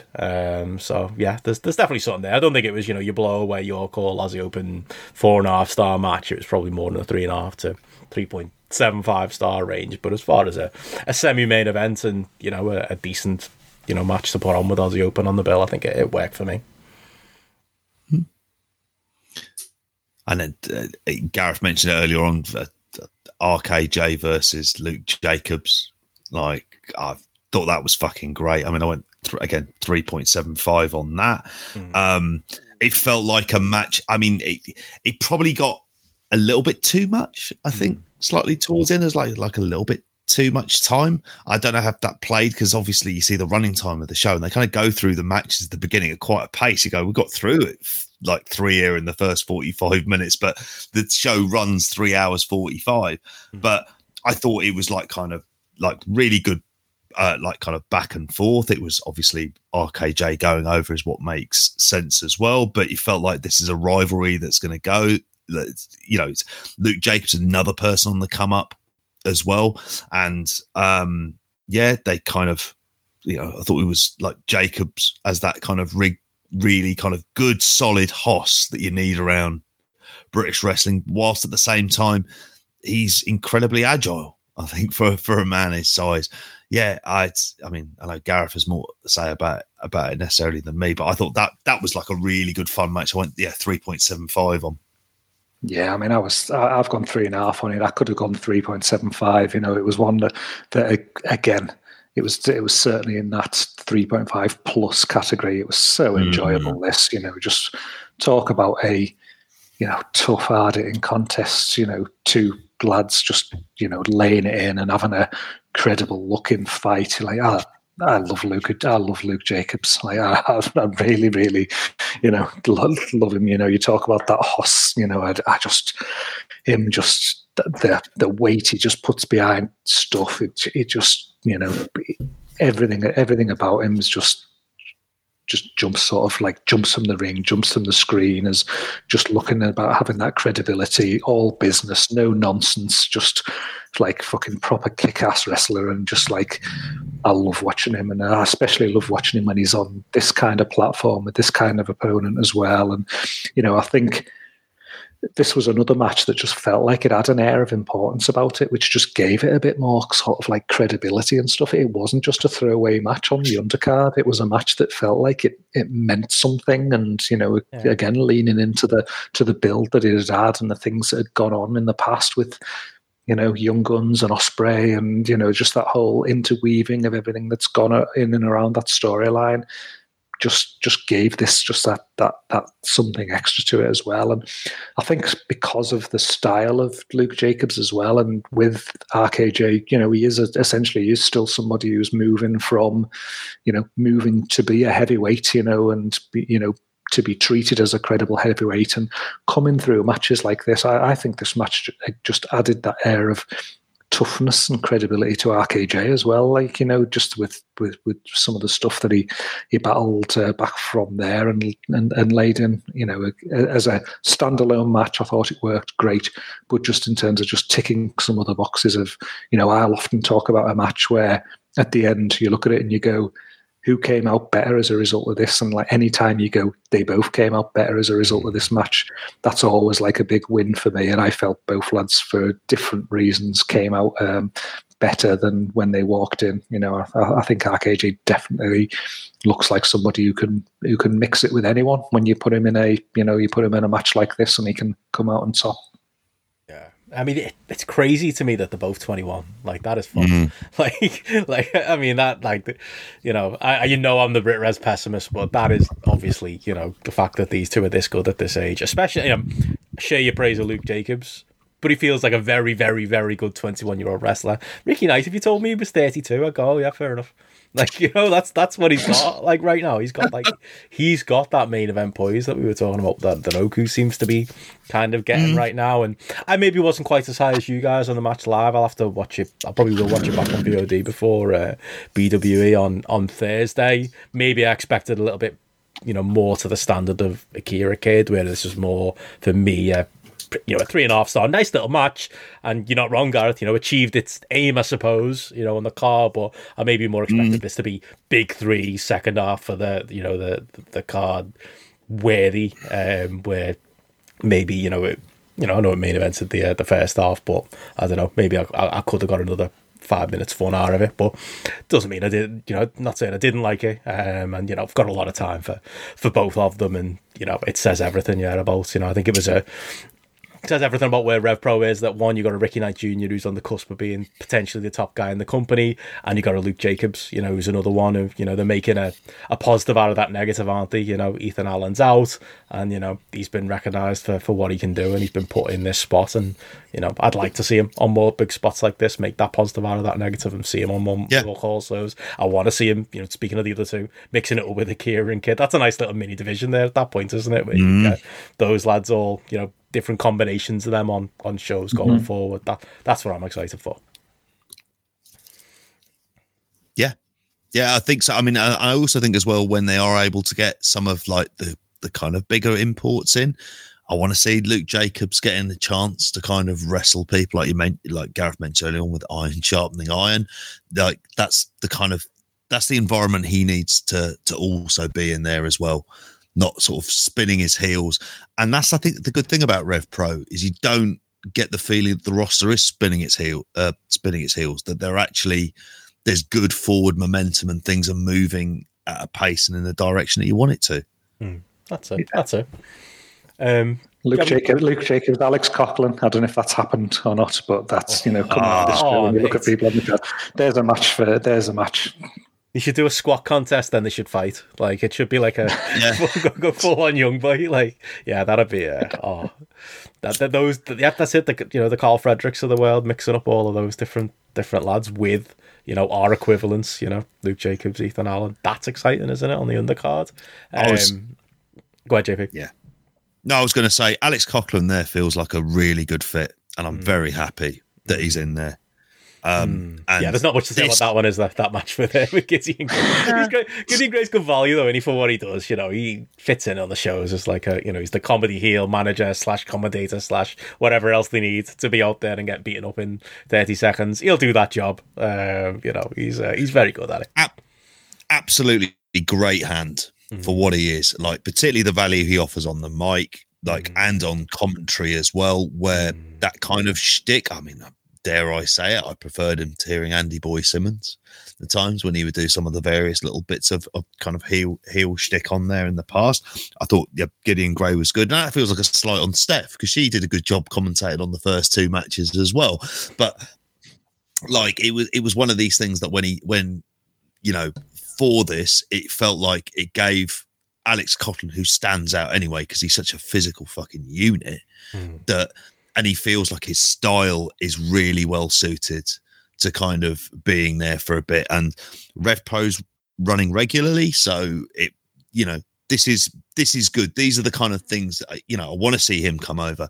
Hopefully a Clark Connors and a Carl Fredericks decide to come over as well at various points, because like at the same time you're witnessing a journey here, and all of these people, we've seen them do the Young Lions stuff, and now we're in the second phase, and we just at the point where we said for a long time, it's like, well, why don't they use Britain a lot more? And really all we had was Great O'Khan. Now at the point we can't move for fucking Young Lions. Everywhere, all over the shop. Well, speaking of which, I mean, I was going to say the rest of this undercard. I don't know if it sounds like you might be a bit higher on me. I did think it was a show of two halves. I mean, Yota Tsuji, Shota Umino was there for me. It was a 2.75 star match, maybe being generous. I don't know. I like Yota Tsuji, Shota Umino. I don't think I'm gonna get it with him. Crowd turned on him, though. Yeah, there is that. Yeah, and there was that. This kind of nice little angle that they're doing, and I think I do think that bit in the match where they did the stuff with him and and but again bumping poor Gideon Gray, that did get over in the building. So you can't say the little slow project I suppose as they're doing with them too is working. But yeah, that I will say, like from that first half of the show, the one negative I'd say is some of the timing issues. Like Dan Maloney and Callum Newman's match was perfectly fine. Did it need Dan Maloney to cut a promo that felt like, at least live in the building, it went like 35 minutes to get his point out? I know he was gasping for air, but if that felt long, and if that felt long, Charlie Evans and Alex Windsor again, a solid little 3.25 star match, I'd probably call it. But unfortunately, we had to follow that with, the world's longest Debbie Keitel promo, which if the Dan Maloney one went half an hour, that felt like it went like an hour. They were struggles to get through live, and we were already running a tad bit late, and it did have a knock on effect on that main event, and cause the likes of the Ogdens and people like me to unfortunately miss it. But yeah, they were some negatives of that first half. I don't know if you had any particular positives from just sampling the matches on the VOD, JP. I would say this is where I get into the structure of the card. If you're watching it on VOD and it starts off with that squash and then you move into a couple of undercard matches, which are good. Like, I thought they were fine. I went 3 stars on pretty much. Like Maloney and Callum Newman, I went 3 stars on that. But then, like you say, the promo stuff afterwards dragged. But, I wasn't there live, so I ended up skipping through it because I just thought I don't really need to necessarily see all of this. I thought Alex Windsor, Charlie Evans was better than I thought. I thought it was like, this is the best I've ever seen Alex Windsor. And it feels like there's a bit more of a crowd connection. So there's like something like kind of a bit more there about the women's division. It's not something we've said very often about Rev Pro in the past. I mean, they did make like an effort during the kind of no fans shows, and there was a lot more featured, but then various people have left in that time. They had Jamie Hayter and Sky Smithson go to a WWE tryout or something like that, so they both got taken off. Whereas here, I thought Evans looked as good as I haven't seen her in a long time, and I thought she looked as good as she was. I thought Windsor has definitely improved. I thought it was like sort of good fire between them. So for me as a match, I went like 3 stars. But I thought within the context of the overall card, and I'm not seeing it in 2 halves like you would have done live, Benno. I think it just kind of worked. It just felt like an easy undercard for me to pretty much get through, which is really all I wanted from it. Anything stand out for you, Gareth? But nothing. I think from the first half, I think obviously I've said there's a couple of matches that I didn't see. I think it was just Shota Umino was probably the best that I think he's looked to me personally on the the small amounts that I've seen of him since he's been over here. I think he just to me just looked like he had a bit more of that sort of, I don't know, star quality about him, where I think it's looked lacking in the previous things that I've seen either on VOD or live. I don't think he's it's almost looked like he looked like he was maybe taking it a bit more seriously, I think, on this one compared to some of us, or maybe he's been taken his last few weeks and months a little bit more last few weeks a bit more seriously as well. I think he went from looking to me like just another guy really to, actually someone who, he does stand out here as having something about him. And, again, I enjoyed that match for what it was. I think the main thing that's standing out for me is, again, that was another 3-star level match. You're talking about the other 2 matches after that I've not been able to watch. That again, you're putting it in that category. You look at this and I'm thinking of it in the realms of this is a Brit Rest show, and we're talking about 3-star, 3-star, 3-star. There's a couple of 4-star plus matches peppered in there. You've got one of the matches, which is the peppered in there at the end as well. You've got some 3.5, 3.75 stuff in there as well. Top to bottom, you talk about, when we review anything across the board, if we're talking about the fact that there's multiple matches that are 3.5 star, if you've got more than, if you've got 2 plus 4-star matches on a show, it's fucking up there as far as things being good, and that's, again, with missing a couple even, I felt like that at the end of this. I thought, what a top to bottom good show there that stands up. The caliber of it stands up against other things that we've watched from all around the world. You reviewed the Royal Rumble last week. How many of them matches went over 3 stars? Yeah, exactly. And that's the thing is, you're watching these big name shows, and they're not delivering at the same level that this did. I reviewed the Grapple 100 last week. RevPro had 4 matches in the 100, same in roster WWE. No other European promotion even made the top 100. It shows that they're doing stuff and they're doing it right. And again, this is just building on it further. It's great to feel positive about shows that are coming. A show that's coming out of the UK, and excitement about things to come, and then looking at the pieces there, and that it's not just going to be a thrown together card. There's, logic and structure and depth and, planning involved. A lot of reasons to be positive. Definitely. Well, I mean, speaking of those reasons to be positive, and we should have done it at the time, but blame me, I've got COVID. But the main event, we didn't actually give our star ratings on. Did anybody go the full 5 like Uncle Dave? I doubt anyone did.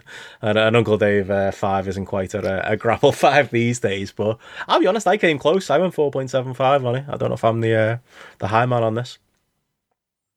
I went from 4.5 up to 4.75. Wow. I kind of feel like I talked myself into it. I wondered when you said you switched it, whether you'd gone from 4.75 to 5. Nah. It's funny these days. What I have as criteria for 5 is kind of inexplicable, but it has to almost feel like a 5. I know we've spoken about this in the past, and in a lot of ways, this delivered what a kind of I'm glad it got the rating from Meltzer. I'm glad for Michael Oku because it does add credibility, regardless of what anyone says.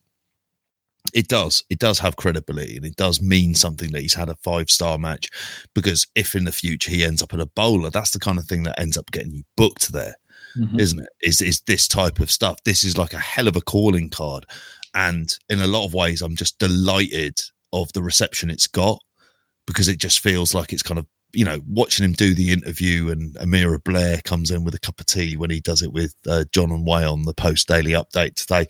It's kind of really good, and I'd recommend to anyone who hasn't seen it, watch that interview as well, because you can really see what it means to him. And I think as a result, what it kind of means for British wrestling, and what is possible with the roster that we have out there, that you can put on shows with variety, and you can do storytelling. You can do all of these things, and you can do it in a way with decent production values as well, that aren't taking shortcuts to get there. To give it the old football analogy, you're watching someone develop youth into your football side, and you're always going to have time for that and respect for that, rather than, say, getting in big imports or just the same players who've done it elsewhere, which worked for Newcastle tonight, don't get me wrong. But I decided he won't work for Everton, as Gareth will find out in a couple of hours.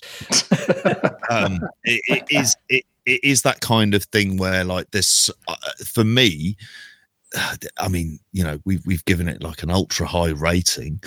It almost it just is a shot in the arm, like a real shot in the arm for British wrestling. Yeah, and we haven't had one of those in a serious way for quite a long time. Yeah, and I know I joke about Meltzer's rating, but I will frame it. I'd rather frame it that way. Like I'm kind of with you, JP, in that I'm not going to talk about why I didn't give it 5. I'm telling you why I gave it 4.75 because, like I say, I really enjoyed the first half of this match, but it was a 4-star, maybe 4.25 star match if I was being generous. It was the second half. It was, you can call them amateur dramatics or whatever you like. All of that stuff, all of that emotion, pulled this match right up to a 4.75 to me, which is, touching the very tippy top of the world when it comes to matches. We'll probably be talking about it in the top 10. Oh, yeah, 100%. Oh, it's a better rating than I gave any match in 2021, so take that as a stat. I'm not sure if it's better than anything I've given in 2022 so far. That Wrestle Kingdom main event was something, but it's high rating, and I know, like I say, Gareth, there's been a few 5s after that on the app, and a few big ratings there. Yeah, there was, certainly from like the live point of view, there was like 5s were just flying in under the sun, before it was Maybe upon the VOD from people who'd seen it, seen it in the building, and it was tracking to be clear of the other 2 like best matches of the year so far. I mean, it sounds weird. I've gone 4.5 on it, so I'm the low man. But yeah, it feels weird sort of saying that after waxing lyrical as much as I have on this. But at the end of the day, it's still a outstanding rating from that point of view. It's on the app. It's currently tracking at 4.69, which is exactly the same as what Hangman Danielson's got from Dynamite on the 5th of Jan, and wow, exactly the same rating as what Okada Ospreay got from Wrestle Kingdom as well. So it's absolutely up there in the best 3 matches of the year so far.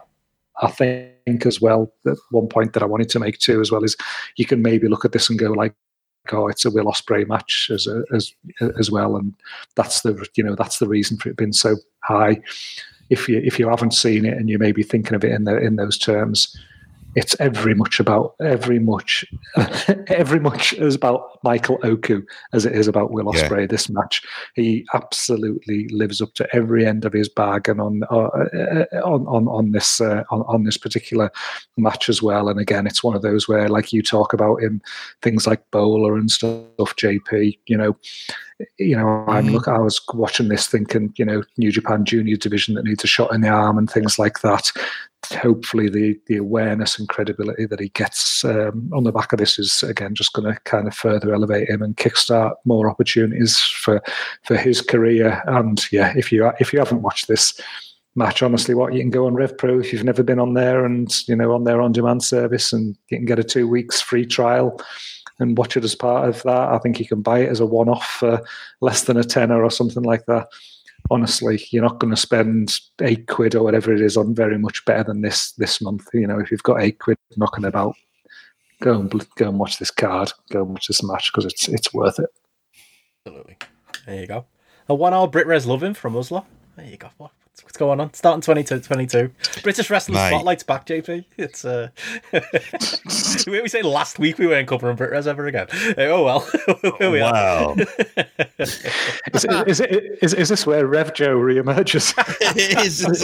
It's going to suddenly pop up from behind your couch, JP. Get back on the RevPro chat. Beyond the red curtains. Yeah. He's just gonna jump out. As you know, he texted me on Saturday. I fucking shit myself. I thought he was gonna be like, I'm at your call. The car wasn't quite that good. We'll work on him. Well, yeah. Anything more to say on that? Anything Brit Res in general? Not really. Right then, let's move on then away from the Brit Res stuff, and let's talk some AEW, lads. This show is coming to you on a Tuesday night, so it was a little while ago, the last Dynamite, but I think it's still well worth talking. It's to be honest, until saw that RevPro main event, it would absolutely have been the lead topic today. But get a near 5-star match in the show, you've got to talk about it. But to be honest, Dynamite had its own, very, very strong match. It also had possibly the worst segment I've seen on a Dynamite. at any point in history as well. But it also had a very good match in it. I don't know what's the biggest talking point, the Brandy shit show or the Great Main. I don't know. We just praised something for ages. Let's slag something off. What the fuck was going on with that Brandy Rhodes segment? Has anyone worked out yet? Oh, what's happening? Like, why is Dan Lambert being cast as the face? I think. Like, yeah, Brandy Rhodes coming up there and like shitting on, like pretending she didn't know what town she was in, and then kind of going at the fans, and then acting like she's aware of why people hate her, and then he comes out and he says the world's worst things.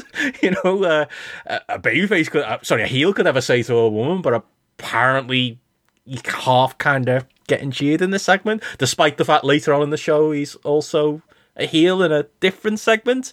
I mean, I saw it described as they were going for Jeremy Springer or something like that, because that's what it felt like. It was just, and it's all to build up a match with Paige Van Zandt with Brandy Rhodes. Fucking dreams. You can't fucking work. Like, what are they doing? What was this? Like, what a weird Dynamite. Like, this main event we can rave about, you know, for the rest of the night, but I didn't know what was going on in the first part of this show, and that was that was one of the lead candidates. Why? What are they doing?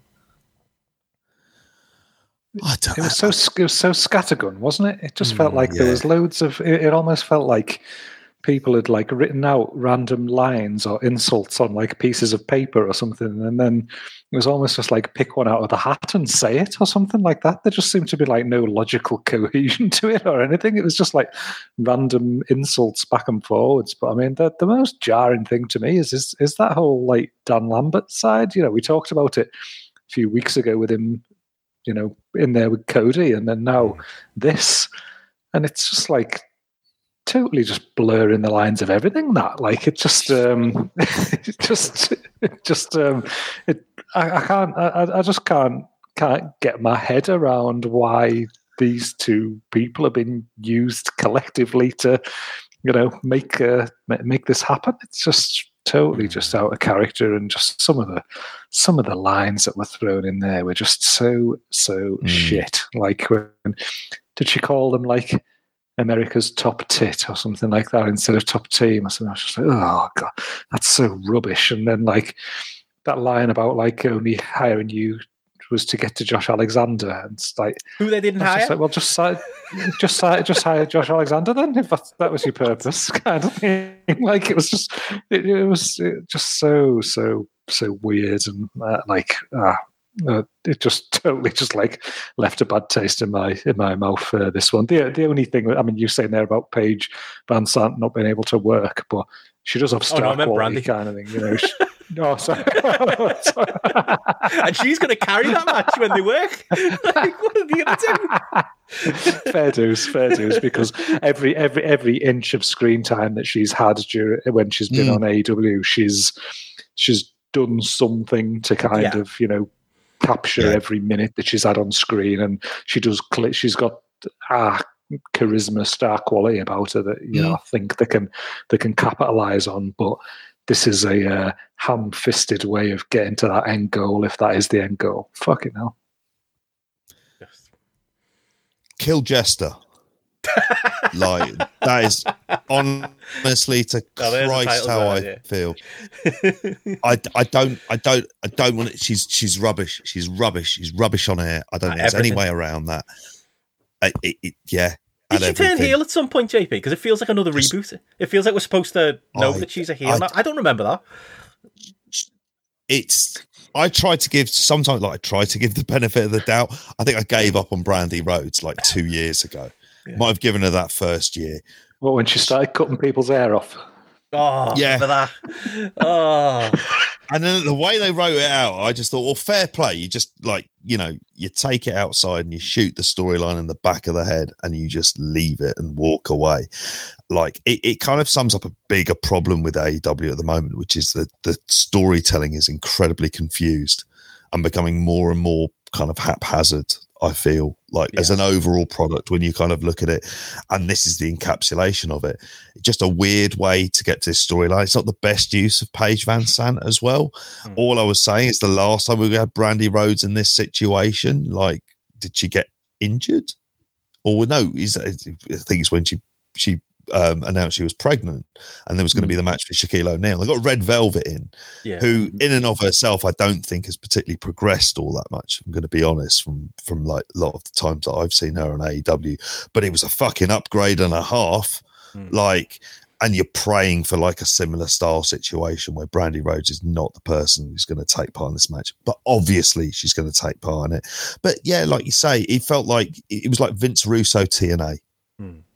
Like really early TNA, where it's just like, who is this promo meant to appeal to? And it doesn't work. And when you've got Dan Lambert out there saying, I'm a conservative, like, white man from Florida, and I'm the baby face here, it does really sum it up of just like the level of rejection for like her.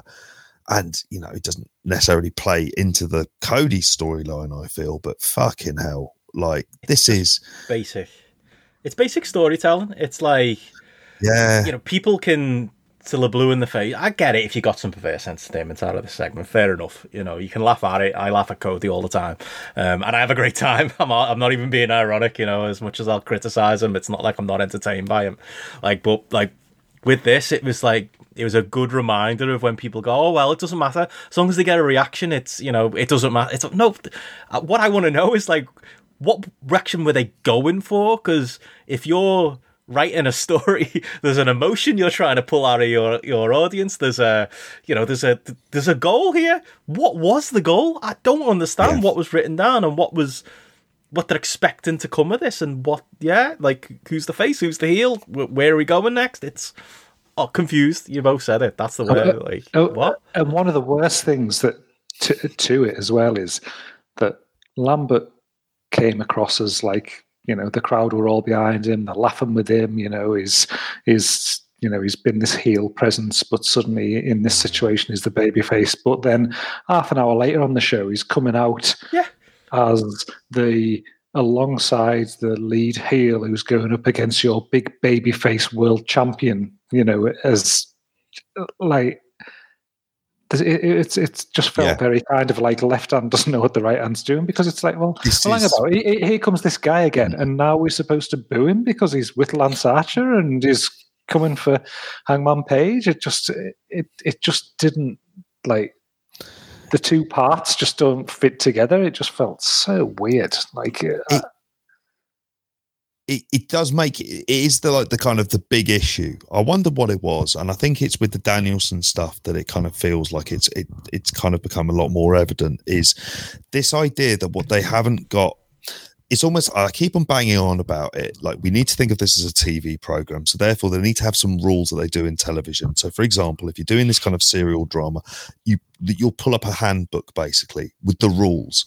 Then what you'll do is you'll try and have almost like a big mind map of sorts, which links all the characters, how they interlink together. So then, you know, when you're crossing lines, we can't have that person and that person because it's a bit too confused, and you can avoid some of this stuff. Now, obviously, there's a lot of work that needs to go into that, and you need to have a lot of forward planning.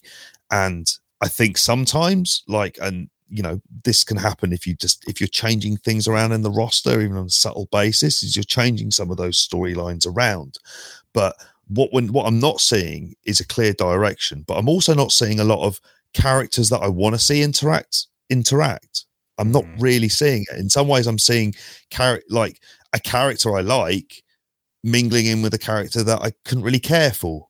I like, you know, it might be like that way with, you know, some parts of, say, a like Sammy Guevara's first TNT title run. That's how it kind of felt.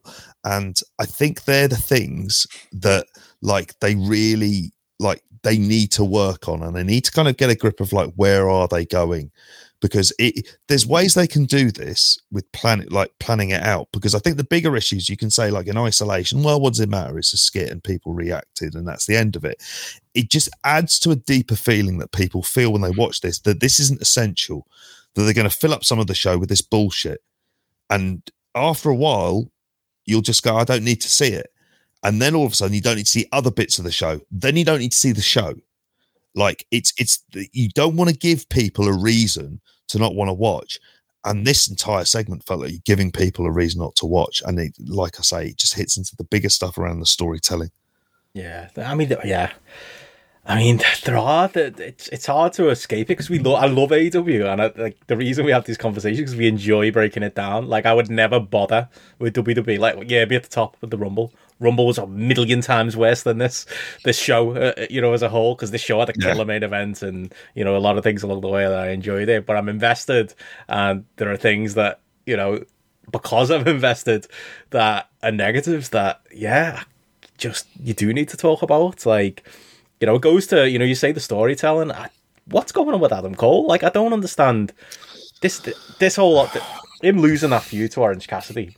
I know I've seen people try and justify it in like a, in a micro way. It's like, well, in a macro way, it's like, well, Orange Cassidy's, someone who's over, and he is. You look at their YouTube numbers, like their top 5 videos, like 3 of them are Orange Cassidy. Like one's Chris Jericho and the other one's CM Punk. Like, he is massively over to a section of their audience, does well in the quarter hours, whatever.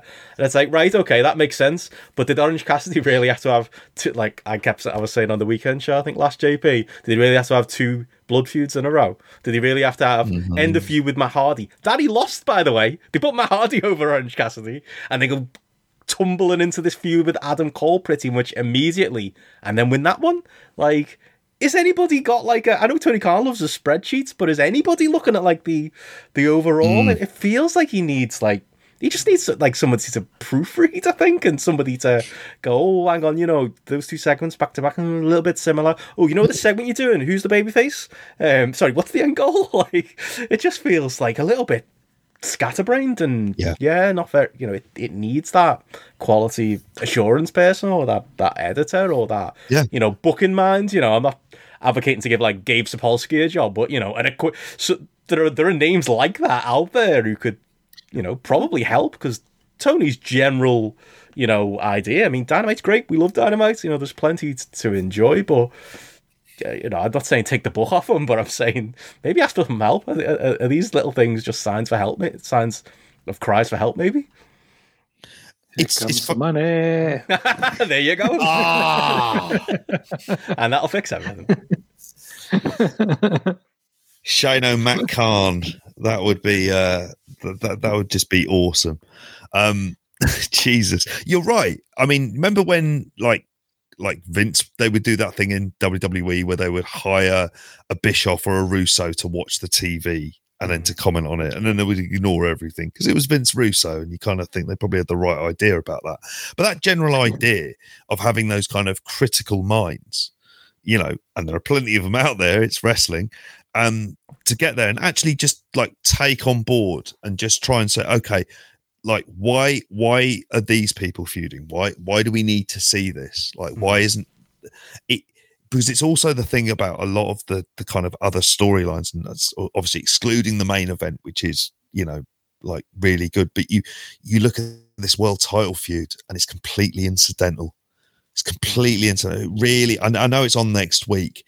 I don't really expect it to pop any kind of a big number, and it's there.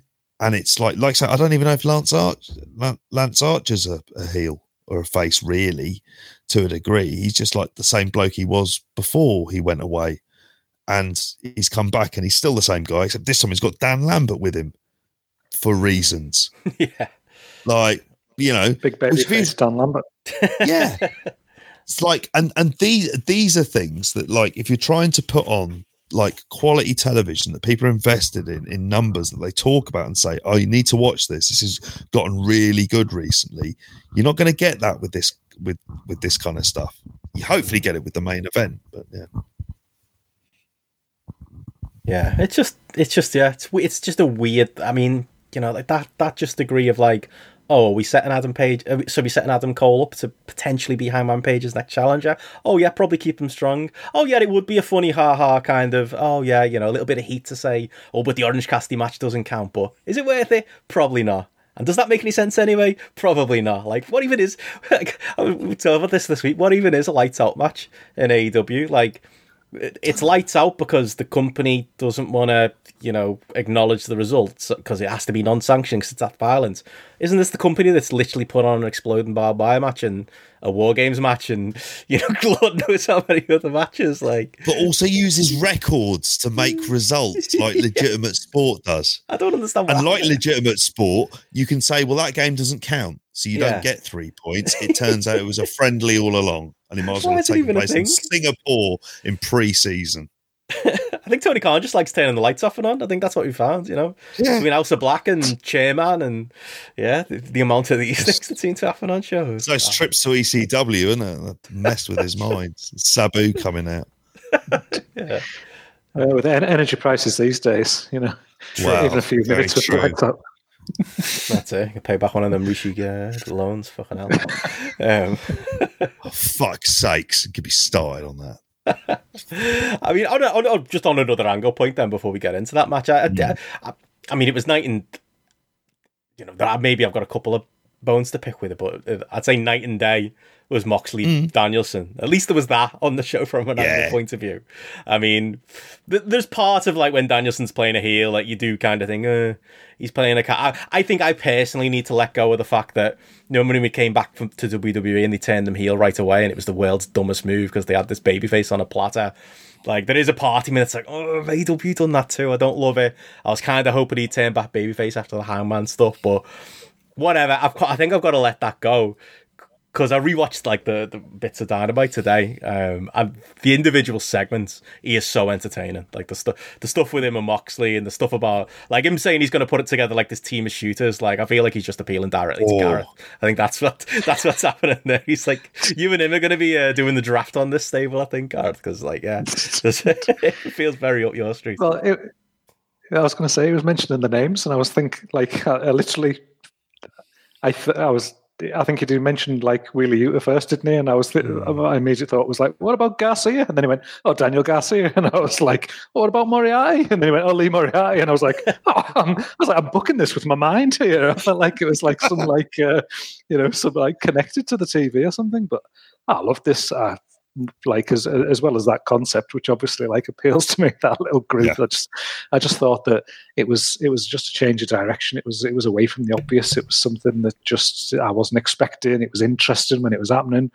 Like from a Danielson heel standpoint, I kind of almost feel like he's got this air of like, I know something you don't know kind of about him or something like that. There's almost this kind of like higher intellect or something that goes along with it that, I don't know, makes him come across as, I don't know, insincere and untrustworthy in one hand, but incredibly sincere and trustworthy in what he's saying on the other. And it's quite an interesting sort of dichotomy really with the character as well. And then obviously knowing that he can back it up in ring. As far as like a start to the show could go, I mean, obviously we've picked the Brandy promo there as a negative to pick apart. Watching the show, like off the back, I was just like buzzing off this. Like it just really just like connected with this promo and just got me excited for the possible direction that this could go. And it just felt like a great use of Danielson and a great use of Moxley at this time as well. Like this is one where you do have doubts about them in some areas. This just feels like one of those that you feel like there's enough focus and enough brains in the room to not fuck this one up and this to be something, good and something that you can kind of get your teeth into and enjoy for a few months. I was, loving this as a start of the show. It's a top guy feud. Both Moxley and Danielson are top guys, and introducing into this stable, which I fear it could be called Dragon's Den or something like that. Which obviously, like that was my big fear. It was like, but at the same time, it's still like you've got like the fact that it's taken this sort of direction is quite nice.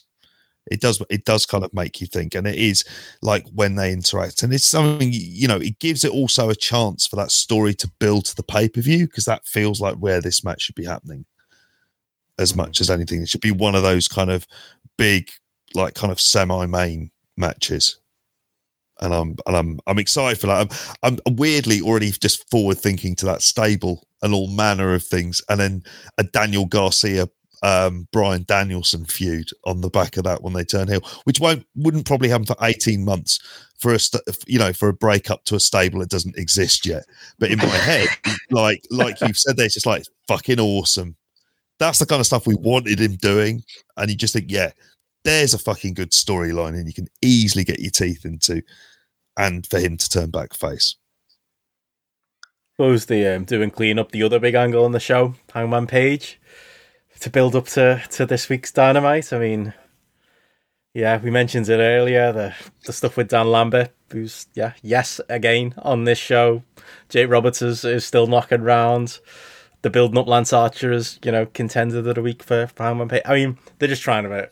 Lance is literally just AEW Kane, isn't he, at this point? I don't know. Hangman's doing his best in this thing to do his best he can in a segment, but he doesn't half feel like an afterthought. He's like, I don't know. I know this isn't WWE, and it's not like, you open with a hot promo every show, but even if his positioning seems weird, it's just kind of buried in the middle of the show, this little segment with your alleged, main guy on the roster type of thing, your alleged world champion coming out and kind of cutting this meek little promo, and then, building to this match next week. I'm not sure a lot of people want to see. I wasn't hugely into that myself.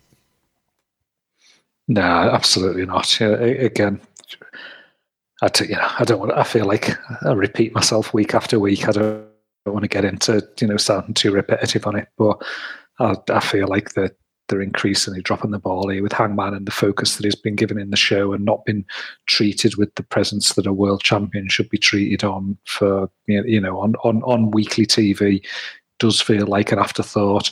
Doesn't feel like you see enough of him. It doesn't feel like he comes out looking significantly like the top guy in the company at any point. Really, I don't feel since the match with Danielson in early January, like this was just a segment where I say that had that Dan Lambert factor hanging over it that I referenced previously about seeming odd given that what was come before. When he came out, I was feeling like if this was a game of EWR or TEW, I'd be getting a little notification saying like Dan Lambert was used too often on this show or something like that. It just kind of had that feel about it. That something wasn't quite right. Jake the Snake's just again, I think he's absolutely shot in terms of what value he brings to the mix as well. Like, all in all, this was the second low point following the Brandy one for me.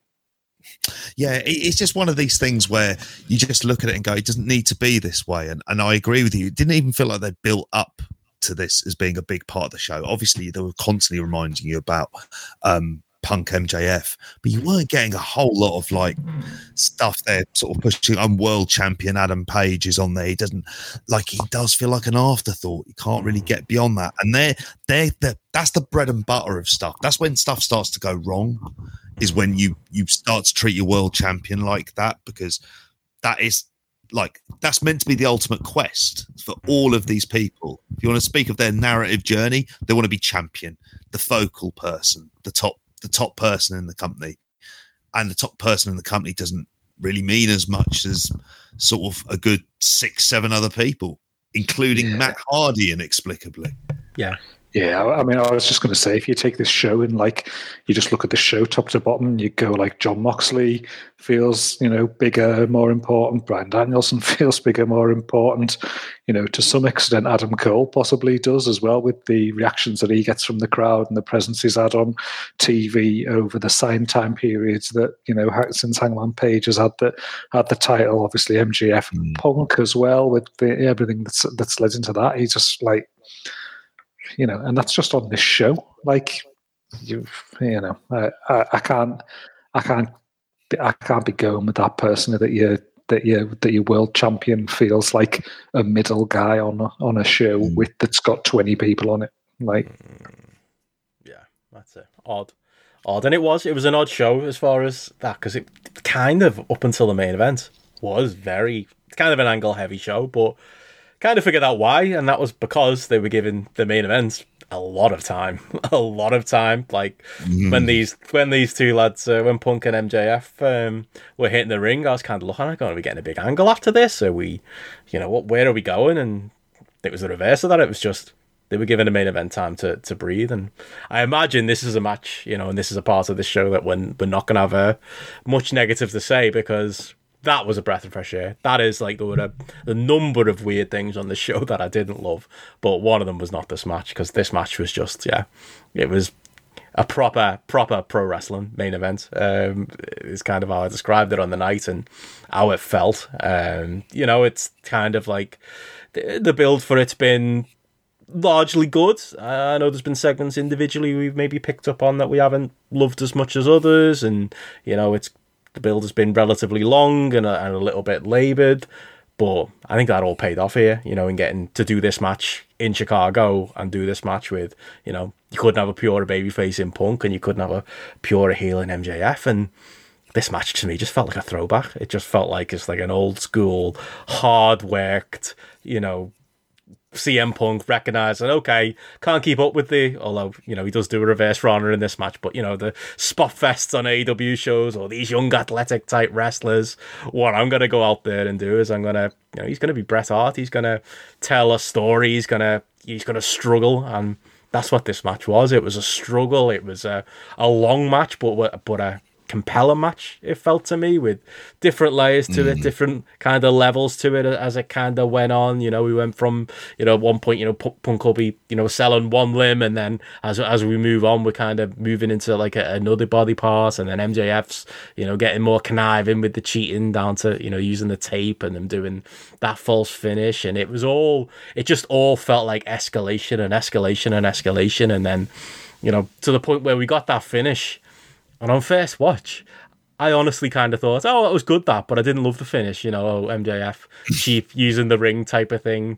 And the absolute genius moments of the way, like, this was perfect. The way they shot that with, nobody, even the commentators not knowing until the replay that it was Wardlow with that little flick of the wrist from behind his back, throwing the ring to MJF. It was just utterly perfect. And it was like, what a perfect finish for a near perfect match, really, for what it was. I absolutely love this thing. I haven't actually punched my my rating into Grapple yet, I don't think, but I don't know. What did you guys love it as much as me as a match? And where did you go with it?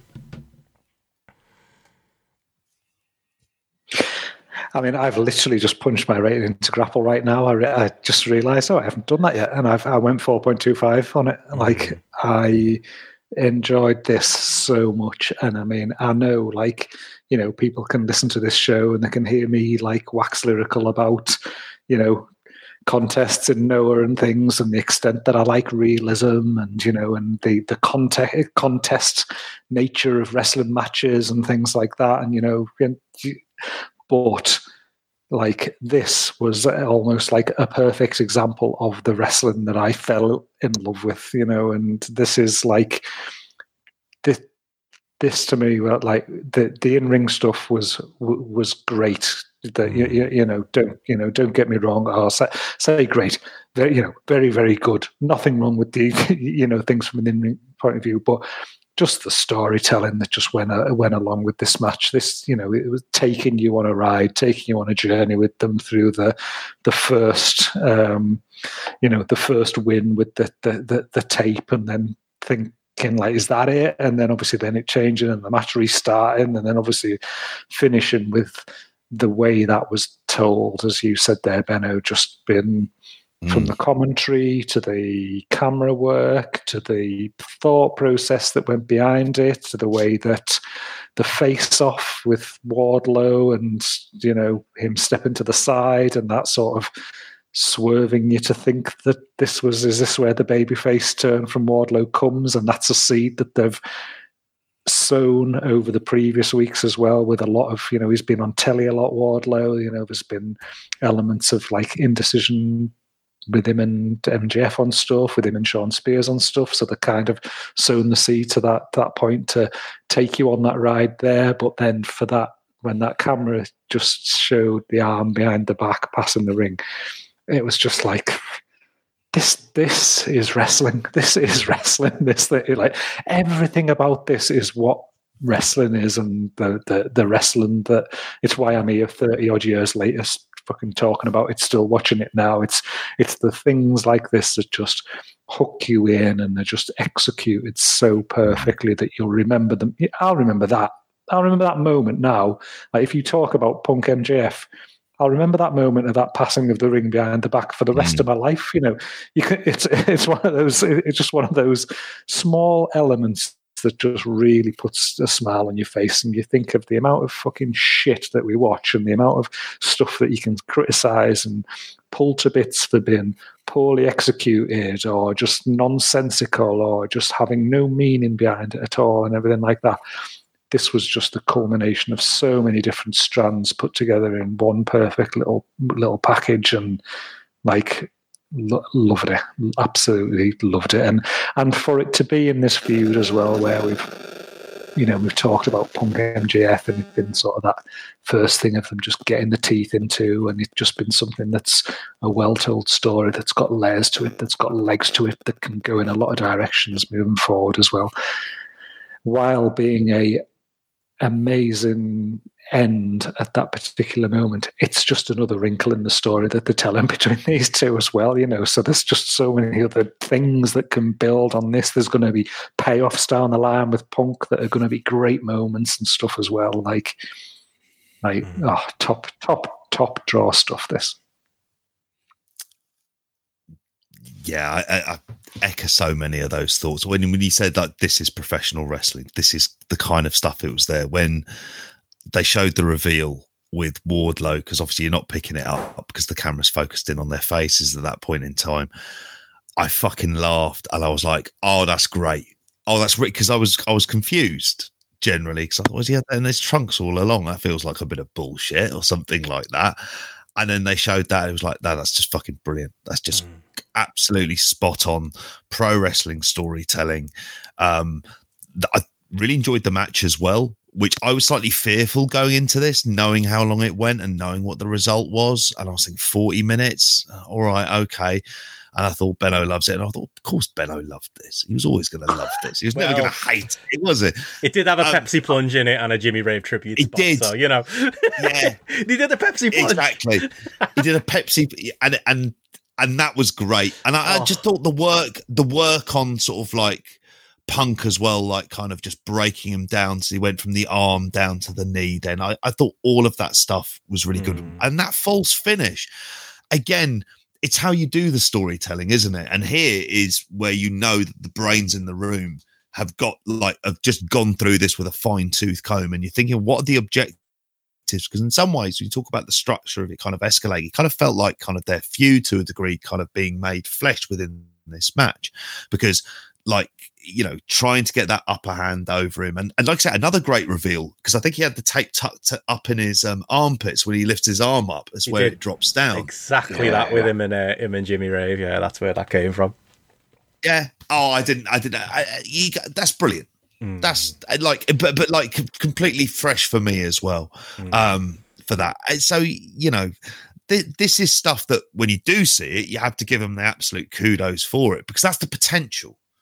Is this type of stuff, like, and you can do this, and you can do this on slightly smaller scales and everything else. Added an interesting dimension to Wardlow, because he came out like a much more relaxed character, so it was like a very different perspective. He wasn't coming out and being menacing and then moving over to the sideline, which would be the kind of stereotypical way of doing this with wrestling. Instead, he came down and he kind of it looked like he bought into like the idea of helping him cheat more than you kind of thought he would have done given the story beats. And I think and it's a little nuance, like, you know, that face turn's coming, but it kind of delays things for a little bit. And I think that's quite good. Yeah. Because if you can drag this out then to Revolution, that'd be great. And that's the only bit of criticism like I've heard, like, just speaking to my mate Crew about it, like, he wasn't so hot on this match because he kind of more wanted it to be the type Punk just comes out and tries to kill MJF and rip his head off, because that's kind of where Punk is as a character.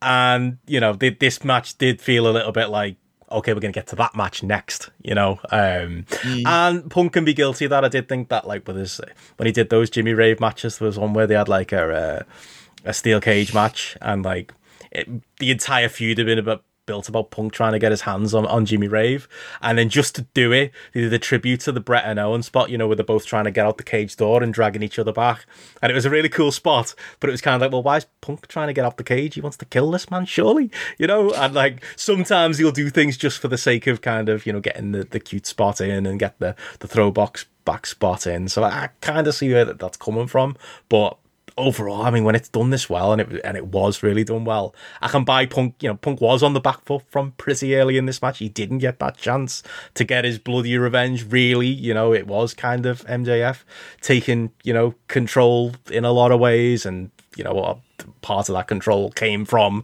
him cheating and, like we said, using the tape spot, and that cheating kind of escalating and kind of telling that story, and it worked for me in that same level as you guys. It worked for me as well, and if I wanted that little bit of hate from Punk, well, I will say, the fact that he pulled out that Pepsi plunge is super finisher from way back when else would he pull it out? Well, when he wants to kill a motherfucker like MJF, I felt like that fit, to be honest, in this match, as far as like a big spot to have in there. And I just thought it was just masterfully done, and it was just it felt like grown-up wrestling. Sometimes the wrestler at AEW can be, it's a bit indie, it can be not low rent, but you know what I mean. Like, this felt like classic, like, pro wrestling stuff. This was the type of match where it was like, okay, Punk is showing us what level of a pro he is at this point, and this felt like I've said it a million times that he's settled into his groove at AEW, but this felt like he's very, very comfortable, very at home, and I'd love to see another one of these matches, and I think that's where it's going for the pay-per-view. I would presume anyway. I think we get some kind of gimmickry, you would think, wouldn't you? Mm. Yeah, it definitely feels like it's heading in that direction, but it's again, it just shows that you can do stuff on TV and then get people to pay for it as well, because you're still coming out of it wanting Punk to get his fucking hands on him and teach him a lesson properly, even though they've had a 40-minute match. You still want Punk to get hold of him and get his spoils, and again, that's another sort of masterful way that this was worked, in that you've got this on TV for that length of time with all that nuance in it, and there's still plenty more juice in this to take forward. Can't wait. Same. Yeah, it was a real high point of the week. I mean, a week where we get to watch a match like that and a match like Ospreay, it's for all the negative we can say about wrestling, or the Rumble from last week. This is the stuff we watch this for, isn't it? But yeah, I mean, any notes on anything else from Dynamite or to that matter, Rampage this week? I don't know about taping these Rampages after put them through a 40-minute match like that with your hometown guy and in Punk, and it was no wonder Rampage was a SmackDown popped within an inch of his legs this week. I'm surprised that he stuck around. Well, between that and the Jericho commentary, it wasn't the most pleasant of audio experiences this week's Rampage. But any notes on Rampage or any of the maybe the bits we missed on Dynamite? Not really, other than Rampage felt to me like a very B-level show. It felt like it kind of went back a bit. I mean, I know they did the Mercedes Martin. I mean, the stuff with Sammy Guevara and Isaiah Cassidy I got very weird. Matt Hardy, Andrade out there, you can kind of see what they're doing, and I find it funny that every time he sees Darby Allin, he offers him a contract and stuff, and the match itself was kind of fine, but I don't think I went it just felt for me like, even when I hear Jericho on there, I was just like kind of watching it, but it was just like glazing over me. It was just like an hour of wrestling television. That's what I felt like I watched for that one. And Adam Cole saying he's going for the world title. Great. Apparently, yeah. Are you not looking forward to the 751st Inner Circle in-ring conflab? My like that, God. Christ! I'd forgotten about that. This has got to be the end, hasn't it? Surely we've been saying it for 18 months or something like that. This is it.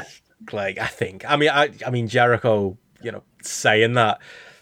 He said it in an interview with Steph, and I can't help but think Like, the problem is now, even if they weren't doing this angle where Inner Circle are in friction, we all know that in real life, so you're just watching the segments going, they don't want to be a stable anymore. Like, you know, and Santana and Ortiz have also said to her that they don't want to, well, they were more diplomatic about it, but I think they kind of wanted to break up as well. It's got to be the end. Like, it should have been the end. The Pinnacle feud was it. Like, there was no legs in this. Everyone's struggled more as a result, except for Jake Hager. Like, he's the one. You know, good for him that Inner Circle carried on and he continued to get a paycheck for a few more months. But, yeah, I mean, you know, obviously, Santana and Ortiz would, not just in storyline way, would be far better off away from Inner Circle. Sammy Guevara might as well not be in Inner Circle. Like, Darby Allin's his tag team partner now. He just happens to wear the Inner Circle jacket. That's the extent to which Sammy Guevara is in this faction at this point. It's got to be the end and let it be the last one of these types of segments because, yeah, I'm done with it. That sums my thoughts up. But there isn't much to say about this Rampage this week, is there? Like I say, more terrible Jericho commentary, I will say, you know, I'll just say it without acting like you're saying a positive thing about Jay Lethal, but the finish to his match was very creative. You know, I liked that. The lethal injection into the Rambo, that was great. Yeah, one of the best things Ricky Starks put the praise on Ricky Starks. One of the best things Ricky Starks has done in AEW. That proper jumped me out of my chair. That moment, I wasn't hugely loving Rampage. Maybe it was the COVID, maybe it was the commentary, maybe it was the sound mixing, or just a combination of all of the above. But that proper woke me up, and that was a jump out your seat kind of finish. It was genuinely something special. Nudged me up to 3 stars, that. That's high for Jay Lethal, bloody hell. Best things he's done since he was Hydro and Special K, I'm telling you. But yeah, what else happened on Rampage? Anything? No. Adam Cole against Evil Uno, Sammy Guevara against Isaiah Cassidy. It was just a squash, though, wasn't it? Adam Cole, Evil Uno. Yeah, because they're trying to build him back up for a title shot, even though we just lost. I won't go on about that again. But yeah, in a feud he didn't need to be in. Like it's you kind of. I don't want to end up rabbiting the same points that I normally. I'll say it again when we get to the pay per view, mate. Don't worry. I'll. No. I suppose it's more kind of just thinking about what's to come, isn't it? So obviously, you know, there wasn't a lot of substance there. You know, I think the last couple of weeks, Rampage, you know, me and JP were talking last week, they've probably been better shows, I think, the last couple of weeks prior to this one. This one kind of just felt a bit more revert to type. But I don't know, I'm intrigued because obviously, you know, we were all very positive about elements of Dynamite last week, particularly like with the Punk side of things as well. And the rating didn't deliver what I expected it to deliver. You know, if, like when me and JP talked last week, you know, I said about that the Punk MJF segment being absolute money and proper, like making me fucking hell, I was excited to watch Dynamite, you know, for that match and the build. And then, you know, when I saw the rating that came out for it, like obviously it's not a bad rating, but to me it felt like a disappointing rating for, you know, the level of build that Punk MJF had, the level of star power that Punk does have, as you know, as well, going into that, knowing John Moxley was on the show as well. And I'm then looking like for this week's Dynamite, where obviously, you know, you've got that Hangman Page title shot against Lance Archer, which, you know, I think collectively we don't think has necessarily been built the best, or Hangman's not necessarily been presented in the best light for that. Obviously there's this reveal on the Isaiah Cassidy's mystery opponents, Tony Khan's whatever biggest signing or exciting signing he's most excited about. I don't know. I'm intrigued. Like it's going to be a bit confusing if this week's show ends up like outdrawing last week's for TV ratings or something like that. It kind of feels like it's, you know, it makes, you know, does it make any, would it make any sense? But there's part of me that thinks like, if last week's only drew that, then like, I hope, you know, I'm a bit nervous almost for what potentially could come out of this week's, especially with the way Hangman Page has been treated. One thing I'd say is it's a week you want a good week, because Raw ratings just came out before. They were preempted to Sci-Fi, so fair enough, but 1.387 million overall viewers for Raw this week. That's a low number for WWE, but granted, preempted. 0.36 in the 1849. You're right, I looked at that rating last week for Dynamite. They did the 0.35, 1849, so one rating point below Raw this week, I suppose you can say that. But yeah, not topping the million points in the overall viewers is a little bit disappointing. And that demo, 0.35 is down from, being in the 0.4s pretty much, for this 2022 TBS period with a 0.39 in there. It is odd. I wonder how much of it, I think we'd have done a weekend show, JP probably would have talked about it, was it the fact that they put Punk MJF on the end? Like, I know it's been weird them throwing these main events on first, and we've been critical of it and kind of gone, you haven't got a chance to sit down and get your bloody fight stream going, and then, the main event's coming. But maybe that works, especially, now that we know this Big Bang Theory thing that Brandon Thurston keeps pointing out. Like, I mean, that was clearly the pattern this week. It was, there was, the million plus people at the start of the show.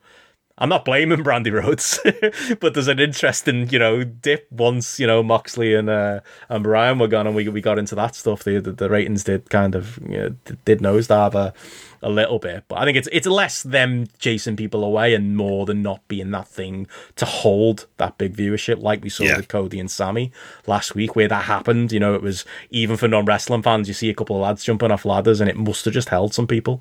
I wonder if maybe Punk MJF, maybe not in that same way, could have done a better job of holding that strong audience. Maybe the overall number would be better to front road. You'd bet they're having the discussions, that mucky ball is being played right now. Maybe that would have been a better method. But yeah, I do share a little bit of disappointment in that such a, a long built and important feeling feud didn't, spike curiosity a little bit more. I wonder, though, if they then go to the pay-per-view and they do a gimmick match there, that if we look at the overall buys, that'll be part of the reason. Then there'll be that kind of enthusiasm amongst that 950,000 who watched to go, yeah, I'll plonk down 50 quid because it's part of an overall bigger show. But I think, like you, with ratings talk, as with all this stuff, we've got to see if this is part of a pattern, if this is part of a trend of it going down. I would just say with Mookie Ball, the worry is that you do need a bit of creativity, and Mookie Ball doesn't really allow for that if you need to have certain segments coming up at certain times. And so it's not something that you want to kind of do, because once you follow that pattern and people subconsciously know what that pattern is or how the show's going to be, again, it makes it kind of not feel special. It doesn't make it feel unpredictable. It's meant to be 2 hours of live TV. And so you do need a bit of unpredictability as well. So yeah, there you go. AEW. I think that about wraps that up. Oh, God, I'd love them to beat Raw this week. Probably there's a chance definitely a chance in 1849. Yeah, but it'll be it's a hollow victory, isn't it, when they're on Sci-Fi? But still, I'll take those hollow victories. Yeah. But yeah, I mean, anything else you guys want to discuss before we go? JP, how much else you've been watching in the JP grab bag? Yep, MLW Azteca. I thought I'd squeeze it in with half-hearted effort. I'd be very surprised. Looking at the time, it's 2 minutes to 1. I'd be shocked if I went beyond 1 o'clock on it. It was all right. It was one of the crash shows, so it was out in this week. We'll catch you. Yep. No, that's it. I mean, like, the first thing I had was EJ and Duke are on it. It was a fucking unit. Like, absolutely squash Adrian Quest. Thought that was quite decent. Adrian Quest, he was on New Japan Strong. No memories. Well, fair enough. I recognise the name from my spreadsheet. Yeah, you always will know, like, the DJT. It's always being brought up that Benno doesn't believe exist. And then they had, like, it was weird. They had like a lucha match between Mecha Wolf and Extreme Tiger, which was all very kind of bland. And the main event was fine, and from a wrestling perspective, like, it was as good as these things get with most MLW shows. It was a 6-man lucha tag, so it had all, and Vikingo was in there, and he did a kind of crazy dive without having to kill himself too much. He was very much the star of the show as well. And he was there. Ray Horace was in there as well at the same time. The bigger MLW side of it was Alex Kane, is another young guy they're pushing, kind of walked out of the match and left his tag partners there to lose. So these shows are weird because they kind of have big crowds and other stuff like that, but it's not really MLW. It's the Crash running Tijuana with some MLW branding and some MLW wrestlers. Storyline wise, Richard Holiday got kidnapped and he ended up being chucked out of the side of a car, and with a note that said Hammerstone versus Pagano, Judas Messias versus Holiday, like that. And he might be going out with Alicia or two. That was a constant thing. ISIS has broken up. No more Contra unit. Mads Kruger kind of doing his own thing. And they had an all-access segment with Jacob Fatu where he was literally having a fag and drinking some whiskey on the side of the street, talking about how stuff is tough and life was hard for him when he was younger. That's MLW. What's Matt Kruger then doing on his Todd? What's his? He gave a promo. He interrupted the introductions. Well, they interrupted. He didn't. They did it in post-production. And he cuts a promo about how he lived in the pit of despair and then Contra Unit saved him. It's a bit like, all right, literally now an advert for ISIS at this stage on this show. And then he's challenged, I think they're going to have a fight at Super Fight. I think it is, because they went to the Super Fight Control Center, him and Jacob Fatu. Big feud that's going on. He's not good. I'm sure he was on IWTV and he was better than what he's ever been in this, but he's really, really bad. And Davey Richards has taken on Alex Hammerstone at Super Fight as well. He's unbeaten. Did a promo package. Clothes on. I was going to say, don't throw the word package around with talking Davey Richards. Hey. Needs to strap it to his fucking thigh, apparently, isn't it? I think he did. I think that's the issue. Anywho.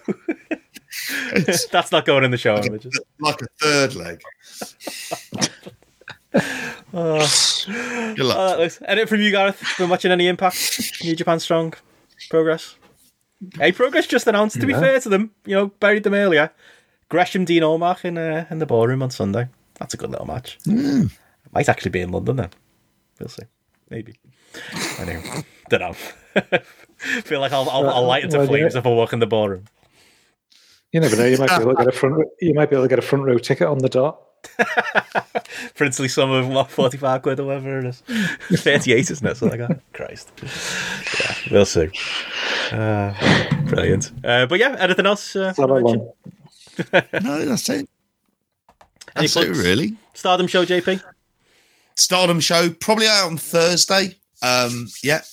Self and Karen Peterson, if you haven't listened to it and you're one of the patrons, it's up on there in the early access. But yes, that's going to be out on Thursday, talking all things Stardom with the doyen of Stardom from Post Wrestling, Karen Peterson. So have a read of her reports if you haven't. This is like a great introduction and fills in a lot of the gaps in the storylines. But yeah, that'll be out on Thursday. Brilliant. Gareth? Cool. From me, it's just obviously if you've not checked out the Grapple 100 yet, get yourself on grappleapp.com.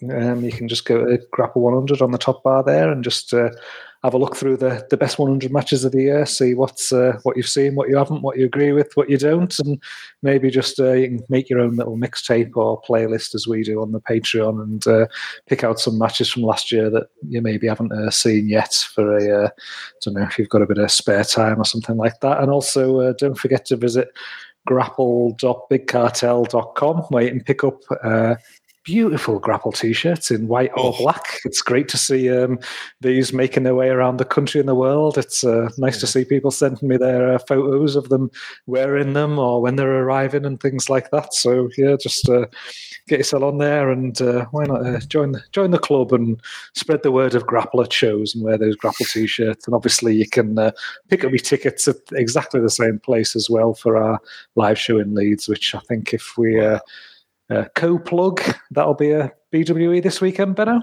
Yes, that's it. Yeah, there'll be some more announcements coming on BW. They'll be on with Martin on Thursday with maybe a special guest to kick the show off. So yeah, look forward to that too. And yeah, get your tickets and come join us in Leeds. But yeah, other than that, patreon.com/grapple, as JP says, plenty going up on there this week. But we'll be back next week with another spotlight.